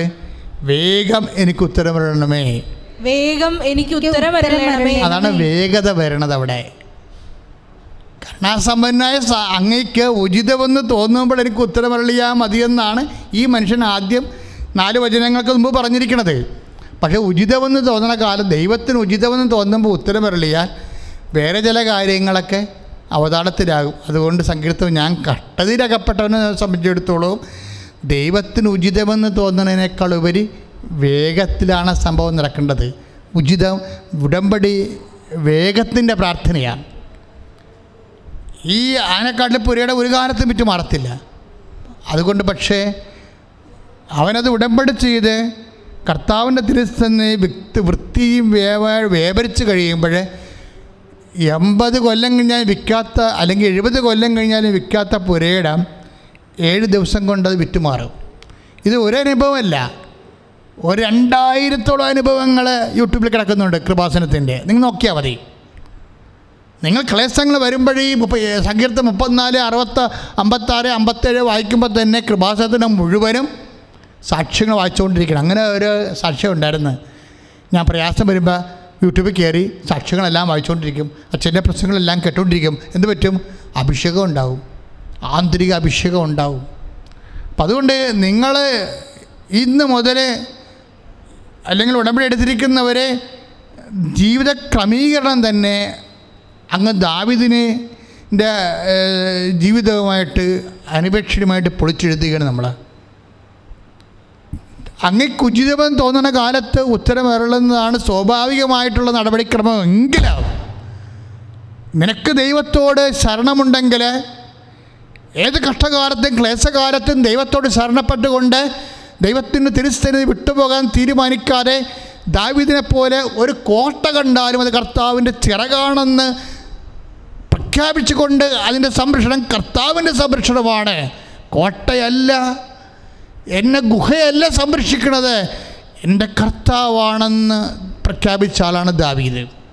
അപ്പം നിനക്കിങ്ങനെ തോന്നുമായിരിക്കും, എന്നെ പോലീസ് സംരക്ഷിച്ചു, അല്ലെങ്കിൽ എന്നെ വക്കീൽ സംരക്ഷിച്ചു, അല്ലെങ്കിൽ എന്നെ ഡോക്ടർ സംരക്ഷിച്ചു, അല്ലെങ്കിൽ എൻ്റെ ആൻറ്റിമാർ അല്ലെങ്കിൽ അങ്കിൾ എനിക്ക് പൈസ അയച്ചു തന്നു, അങ്കിൾ സംരക്ഷിച്ചു. ഇങ്ങനെ എന്ത് സംരക്ഷണം എവിടുന്ന് വന്നാലും ബേസിക്കായിട്ട് you are getting the protection of the God. നിങ്ങൾ ദൈവത്തിൽ നിന്നാണ് സംരക്ഷണം. അങ്ങനെ തോന്നണം. നിനക്ക് എവിടുന്ന് സംരക്ഷണം കിട്ടിയാലും അത് നിൻ്റെ ദൈവമാണ് നിന്നെ സംരക്ഷിക്കണമെന്ന് ദാവീദിനെ പോലെ നിനക്ക് പ്രഖ്യാപിക്കണം. ദാവീദ് ഒരു ഗുഹയുടെ അടക്കം കടത്തിരിക്കണം. കൊല്ലാൻ ഓടിച്ചിട്ടുണ്ട്, സാവൂള് കൊല്ലാൻ ഓടിച്ചിട്ട് അവന് ഗുഹയ്ക്ക് ഒടിച്ചിരിക്കുമ്പോൾ ഗുഹയുടെ മുകളിൽ വിരിഞ്ഞു നിൽക്കുന്ന ആ സംരക്ഷണത്തെ ഗുഹയെ കണ്ടിട്ട് ആ മനുഷ്യൻ പ്രഖ്യാപിക്കണം, ഇതെൻ്റെ കർത്താവിൻ്റെ ചിറകാണെന്ന് പറയും. ആരെന്ത് ഏത് സംരക്ഷണം നിനക്ക് നൽകിയാലും you must proclaim the providence of God. ശ്രുതികട ഹല്ലേലൂയ. യേശുവേ സ്തോത്രം. ഹല്ലേലൂയ. യേശുവേ ആരാധന ഹല്ലേലൂയ ഹല്ലേലൂയ ഹല്ലേലൂയ. യേശുവേ മഹത്വം മഹത്വം മഹത്വം. ഹല്ലേലൂയ ഹല്ലേലൂയ ഹല്ലേലൂയ ഹല്ലേലൂയ. യേശുവേ ആരാധന. ജീവിതം മുഴുവൻ നിരിയായണയ്ക്കുക ഉള്ളിലൊരത്താരം ഒരുക്കുന്നു ഞാൻ. ജീവിതം മുഴുവൻ നിരിയായണയ്ക്കുക ഉള്ളിലൊരത്താരം ഒരുക്കുന്നു ഞാൻ. കണ്ണുനീർ കാഴ്ചകൾ മാത്രമല്ലീശോ പൂർണ്ണമായി എന്നെ നൽകുന്നു ഞാൻ. കണ്ണുനീർ കാഴ്ചകൾ മാത്രമല്ലീശോ പൂർണ്ണമായി എന്നെ നൽകുന്നു ഞാൻ. ഈ ജന്മം ബലിയായി നൽകാം ഞങ്ങൾ അണയുന്നു നിൻ മുന്നിൽ സ്നേഹമോടെ കൈകൾ കൂപ്പുന്നു. പരിശുദ്ധ പരമദിവ്യകാരുണ്യത്തിന് എന്നേരും ആരാധനയും സ്തുതിയും പുകഴ്ചയും ഉണ്ടായിരിക്കട്ടെ. എഴുന്നേൽക്കുക. പ്രിയമുള്ളവരെ, ഉടമ്പടി എടുത്തവരുടെ വിഷയങ്ങളെ ഓർക്കുക. ഉടമ്പടി എടുക്കാനിരിക്കുന്നവരും നിങ്ങൾ കർത്താവിന് തിരുസന്നിധിയിൽ സമർപ്പിക്കാനിരിക്കുന്ന വിഷയങ്ങൾ ഓർക്കുക. ഇപ്പോഴ് കർത്താവ് എനിക്ക് തന്ന പൗരോഹിത്യത്തിൻ്റെ യോഗ്യതയാൽ നിങ്ങളുടെ ജീവിത ദുരിതങ്ങൾ പരിശുദ്ധ അമ്മയുടെ മധ്യസ്ഥത്തിൽ ഈശോയ്ക്ക് സമർപ്പിക്കുന്ന സമയമാണ്. ഓൺലൈനിൽ പ്രാർത്ഥന കൂടുന്നവരെല്ലാവരും ഏകാഗ്രതയോടെ എഴുതിയിട്ട് നിൽക്കുക. ഇപ്പോൾ എൻ്റെ കണ്ണുനീര് കർത്താവ് മായ്ച്ച് കളയും. കിടപ്പ് രോഗികളാണിത് കേട്ടുകൊണ്ടിരിക്കണമെന്നുണ്ടെങ്കിൽ ശ്രദ്ധിക്കുക. കിടന്ന് കരയുന്ന ഇടത് കണ്ണിൽ നിന്ന് കണ്ണുനീര് ഇറ്റ് കവിളിലേക്ക് വീഴുന്നൊരു വ്യക്തിയെ കർത്താവ് എനിക്ക് കാണിച്ചു തരുന്നുണ്ട്. ആ വ്യക്തിയെ കിടപ്പ് രോഗത്തിൽ നിന്ന് കർത്താവ് ഇപ്പോഴും മോചിപ്പിക്കാം. ഏകാഗ്രതയോടെ കർത്താവാണ് നിൻ്റെ അടുത്തേക്ക് വചനത്തിലൂടെ വരുന്നത് എന്നോർത്ത് കർത്താവിൽ ആശ്വാസം പ്രാപിക്കുക. പരിശുദ്ധാത്മാവിൻ്റെ കൃപയാൽ ഏത് തരത്തിലുള്ള ആശ്വാസവും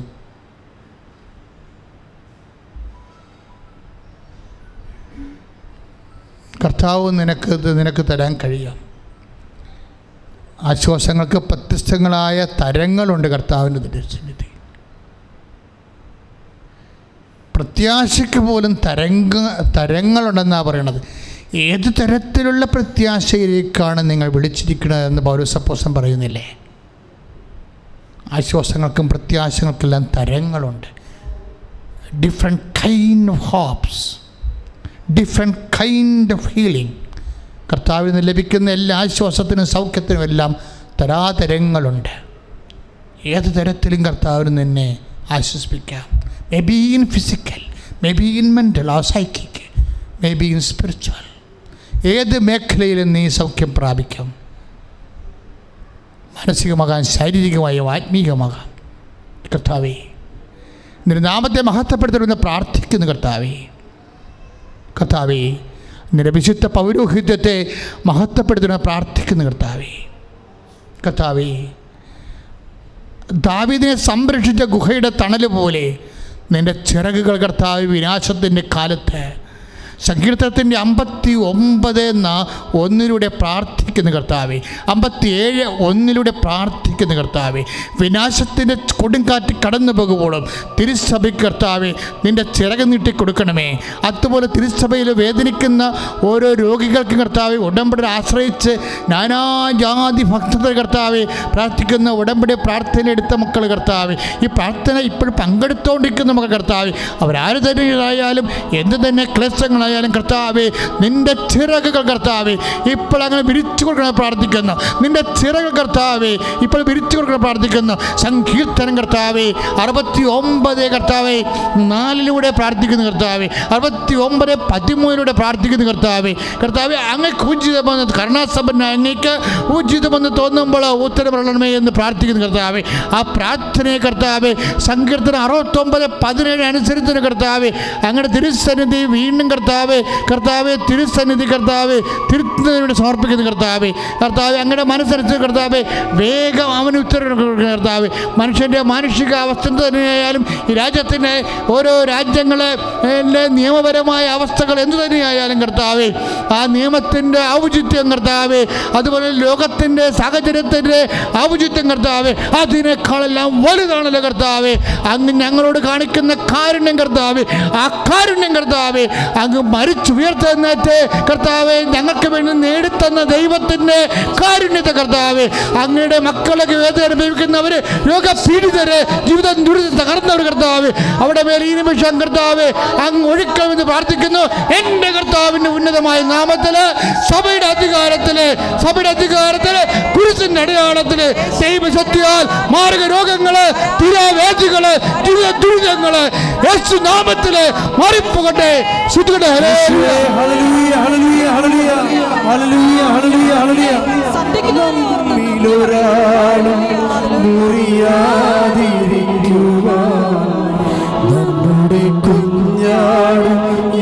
ഒരുമിച്ച് പാടുക, നമ്മിലാരും മുറിയാതിരിക്കുവാൻ. നമ്മിലൊരാളും മുറിയാതിരിക്കുവാൻ നമ്മുടെ കുഞ്ഞാടും യാഗമായി ജീവിതം ജന്മം ബലിയായി നൽകാൻ ഞങ്ങൾ അണയുന്നു.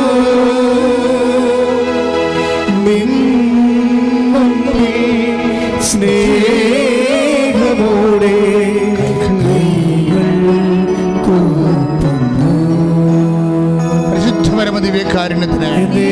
ആരാധനയും സ്തുതിയും പുകഴ്ചയും ഉണ്ടായിരിക്കട്ടെ. മക്കളെ, വ്യത്യസ്തങ്ങളായ രോഗികളെ കർത്താവിൻ്റെ തിരുസനെ സമർപ്പിക്കുകയാണ്. അച്ഛൻ ഓരോ രോഗികൾ പറയുമ്പോൾ ആ സ്ഥലങ്ങളിലെല്ലാം നിങ്ങളുടെ കൈകൾ വെക്കണം. നിങ്ങളുടെ കൈകൾ ഇപ്പോൾ കർത്താവിൻ്റെ കൈകളായി മാറുന്നു. ദാവീദ് സങ്കീർത്തനം നമ്മൾ വായിച്ചതാണ്.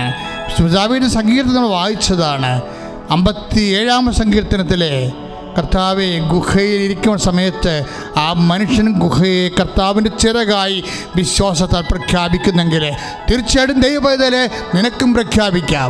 നിൻ്റെ കൈകളെ കർത്താവിൻ്റെ കൈകളായിട്ട് നിനക്ക് പ്രഖ്യാപിക്കാം. എവിടെയാണ് രോഗം? നടുവിലാണ് രോഗമെങ്കിൽ, കിഡ്നി രോഗമാണെങ്കിൽ നടുവിൽ നീ കൈവെക്കണം. എന്നിട്ട് നിൻ്റെ കൈകളെ കർത്താവിൻ്റെ കൈകളായിട്ട് നീ പ്രഖ്യാപിക്കണം. നീ പറയണം, ഇതെൻ്റെ കൈകളല്ല, ഞാൻ വിശ്വസിക്കണം എൻ്റെ ദൈവത്തിൻ്റെ കൈകളാണെന്ന് പറയണം. നീ ഹൃദ്രോഗിയാണെങ്കിൽ നെഞ്ച് കൈവെക്കട്ടെ, നീ കരരോഗിയാണെങ്കിൽ നെഞ്ച് കൈവെക്കട്ടെ, നീ തൗൺസൈൻ്റെ അസുഖമുള്ളവരാണെങ്കിൽ, തൈറോയ്ഡ് അസുഖമുള്ളവരാണെങ്കിൽ തൊണ്ടയിൽ കൈവെക്കട്ടെ, നീ ശിരസിൻ്റെ രോഗമുള്ളവരാണ് തലയിൽ കൈവെക്കട്ടെ. എൻ്റെ കർത്താവേ, നിന്നെ സർവാംഗൻ രോഗിയാണെങ്കിൽ നീ കൈകൾ പിണച്ചുകൊണ്ട് മുഴുവൻ ശരീരത്തെ ഉള്ളം കാലും മുതൽ ഉച്ചവരെ കർത്താവിനെ ഏൽപ്പിച്ചുകൊണ്ട് പ്രാർത്ഥിക്കുക.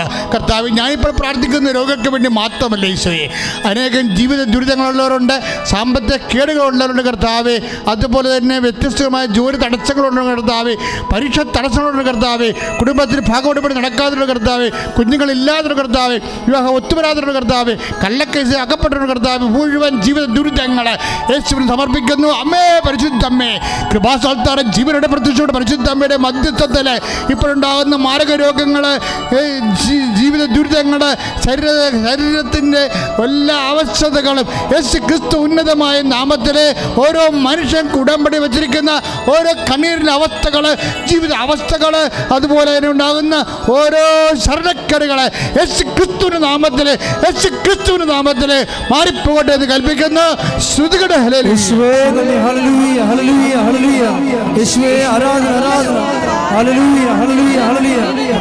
ആശീർവാദം സ്വീകരിക്കട്ടെ. നിന്നുകൊണ്ട് ആശീർവാദം സ്വീകരിക്കട്ടെ.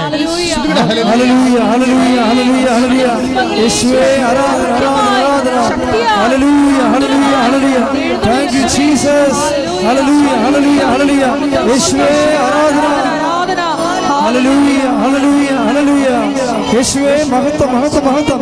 ഹല്ലേലൂയ ഹല്ലേലൂയ ഹല്ലേലൂയ ഹല്ലേലൂയ ഹല്ലേലൂയ. യേശുവേ നന്ദി നന്ദി നന്ദി നന്ദി.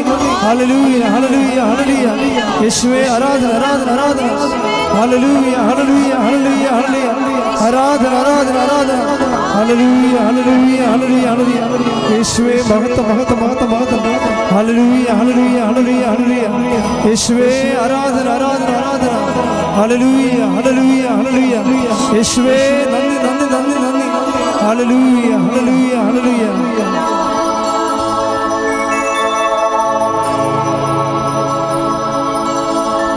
യേശുവേ ആരാധന ആരാധന ആരാധന. ഹല്ലേലൂയ ഹല്ലേലൂയ ഹല്ലേലൂയ. യേശുവേ മഹത്വം മഹത്വം മഹത്വം. ആരാധന ആരാധന. ഹല്ലേലൂയ ഹല്ലേലൂയ ഹല്ലേലൂയ.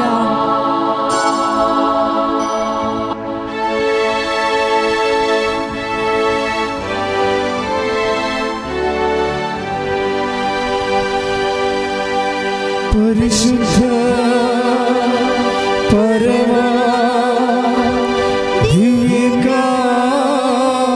ദിവ്യകാരുണ്യത്തിന് എന്നേരം ആരാധനയും സ്തുതിയും പുകഴ്ചയും ഉണ്ടായിരിക്കട്ടെ. പരിശുദ്ധ പരമ ദിവ്യകാരുണ്യത്തിന് എന്നേരം ആരാധനയും സ്തുതിയും പുകഴ്ചയും ഉണ്ടായിരിക്കട്ടെ. പരിശുദ്ധ പരമ ദിവ്യകാരുണ്യത്തിന് എന്നേരം ആരാധനയും സ്തുതിയും പുകഴ്ചയും ഉണ്ടായിരിക്കട്ടെ.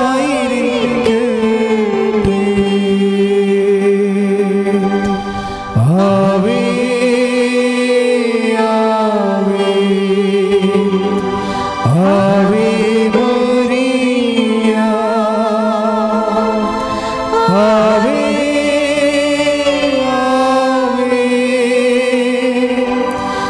ആവേ മരിയ.